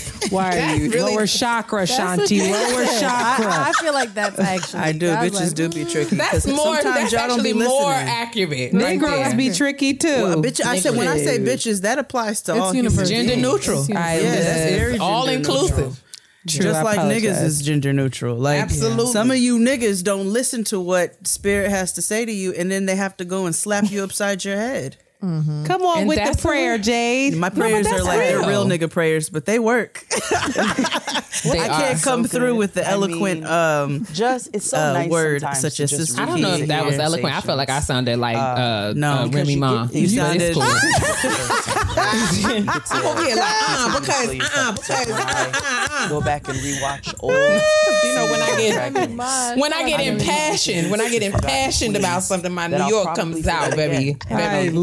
No, you sound like the Sermon on the Mount. I love it. And that's how these episodes That's what you get sound like to going me. on. So I hope that you all enjoy That's the kind all of Jesus I those want to various listen to. kitchen table talks But featuring wait, our not you drinking amazing liquor guests while you. who we See, hope to I have love back that. in the Yes, future. duality. Amen. We're gonna That's go right. take a Don't rest tell now. my mom. All right, I'm not going. That's it. Well, do y'all That's- have that's anything done. to Let me, close out for the make kitchen sure you table all talk drink your before water we move on? because it is August, and I know many places Inshallah. are very hot, and the earth is at boiling point. So make sure you're drinking your water. I told you. Right? She ready, boo. It's okay. She's like, whatever you need me to do, King. World, not enough people doing it. Some of y'all need to say You got some things to learn today. She's like, oh, You I got ain't learned a some damn things to lesson learn yet. today. moisturize those heels and He ready to everything teach in you all the between. things. time y'all Big see me. dog. Y'all better Your get black ready. will crack. Antoinette's getting ready to my come through Lord. with that heat. Stop. Oh Lord, have mercy.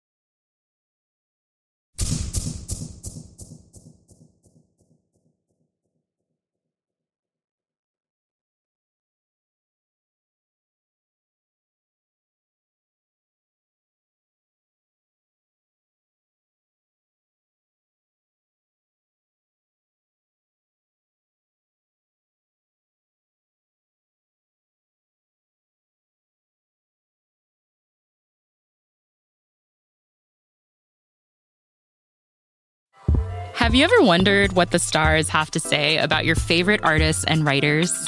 Listen to Stars and Stars with Issa, where I, your host and astrologer, Issa Nakazawa, read and interpret astrological birth charts of luminaries like W. Kamau Bell, Gia Tolentino, and so many more. You'll discover how astrology can unlock fascinating insights about these stars, and who knows, maybe you'll learn a little bit more about yourself. Listen to Stars and Stars with Issa wherever you get your podcasts.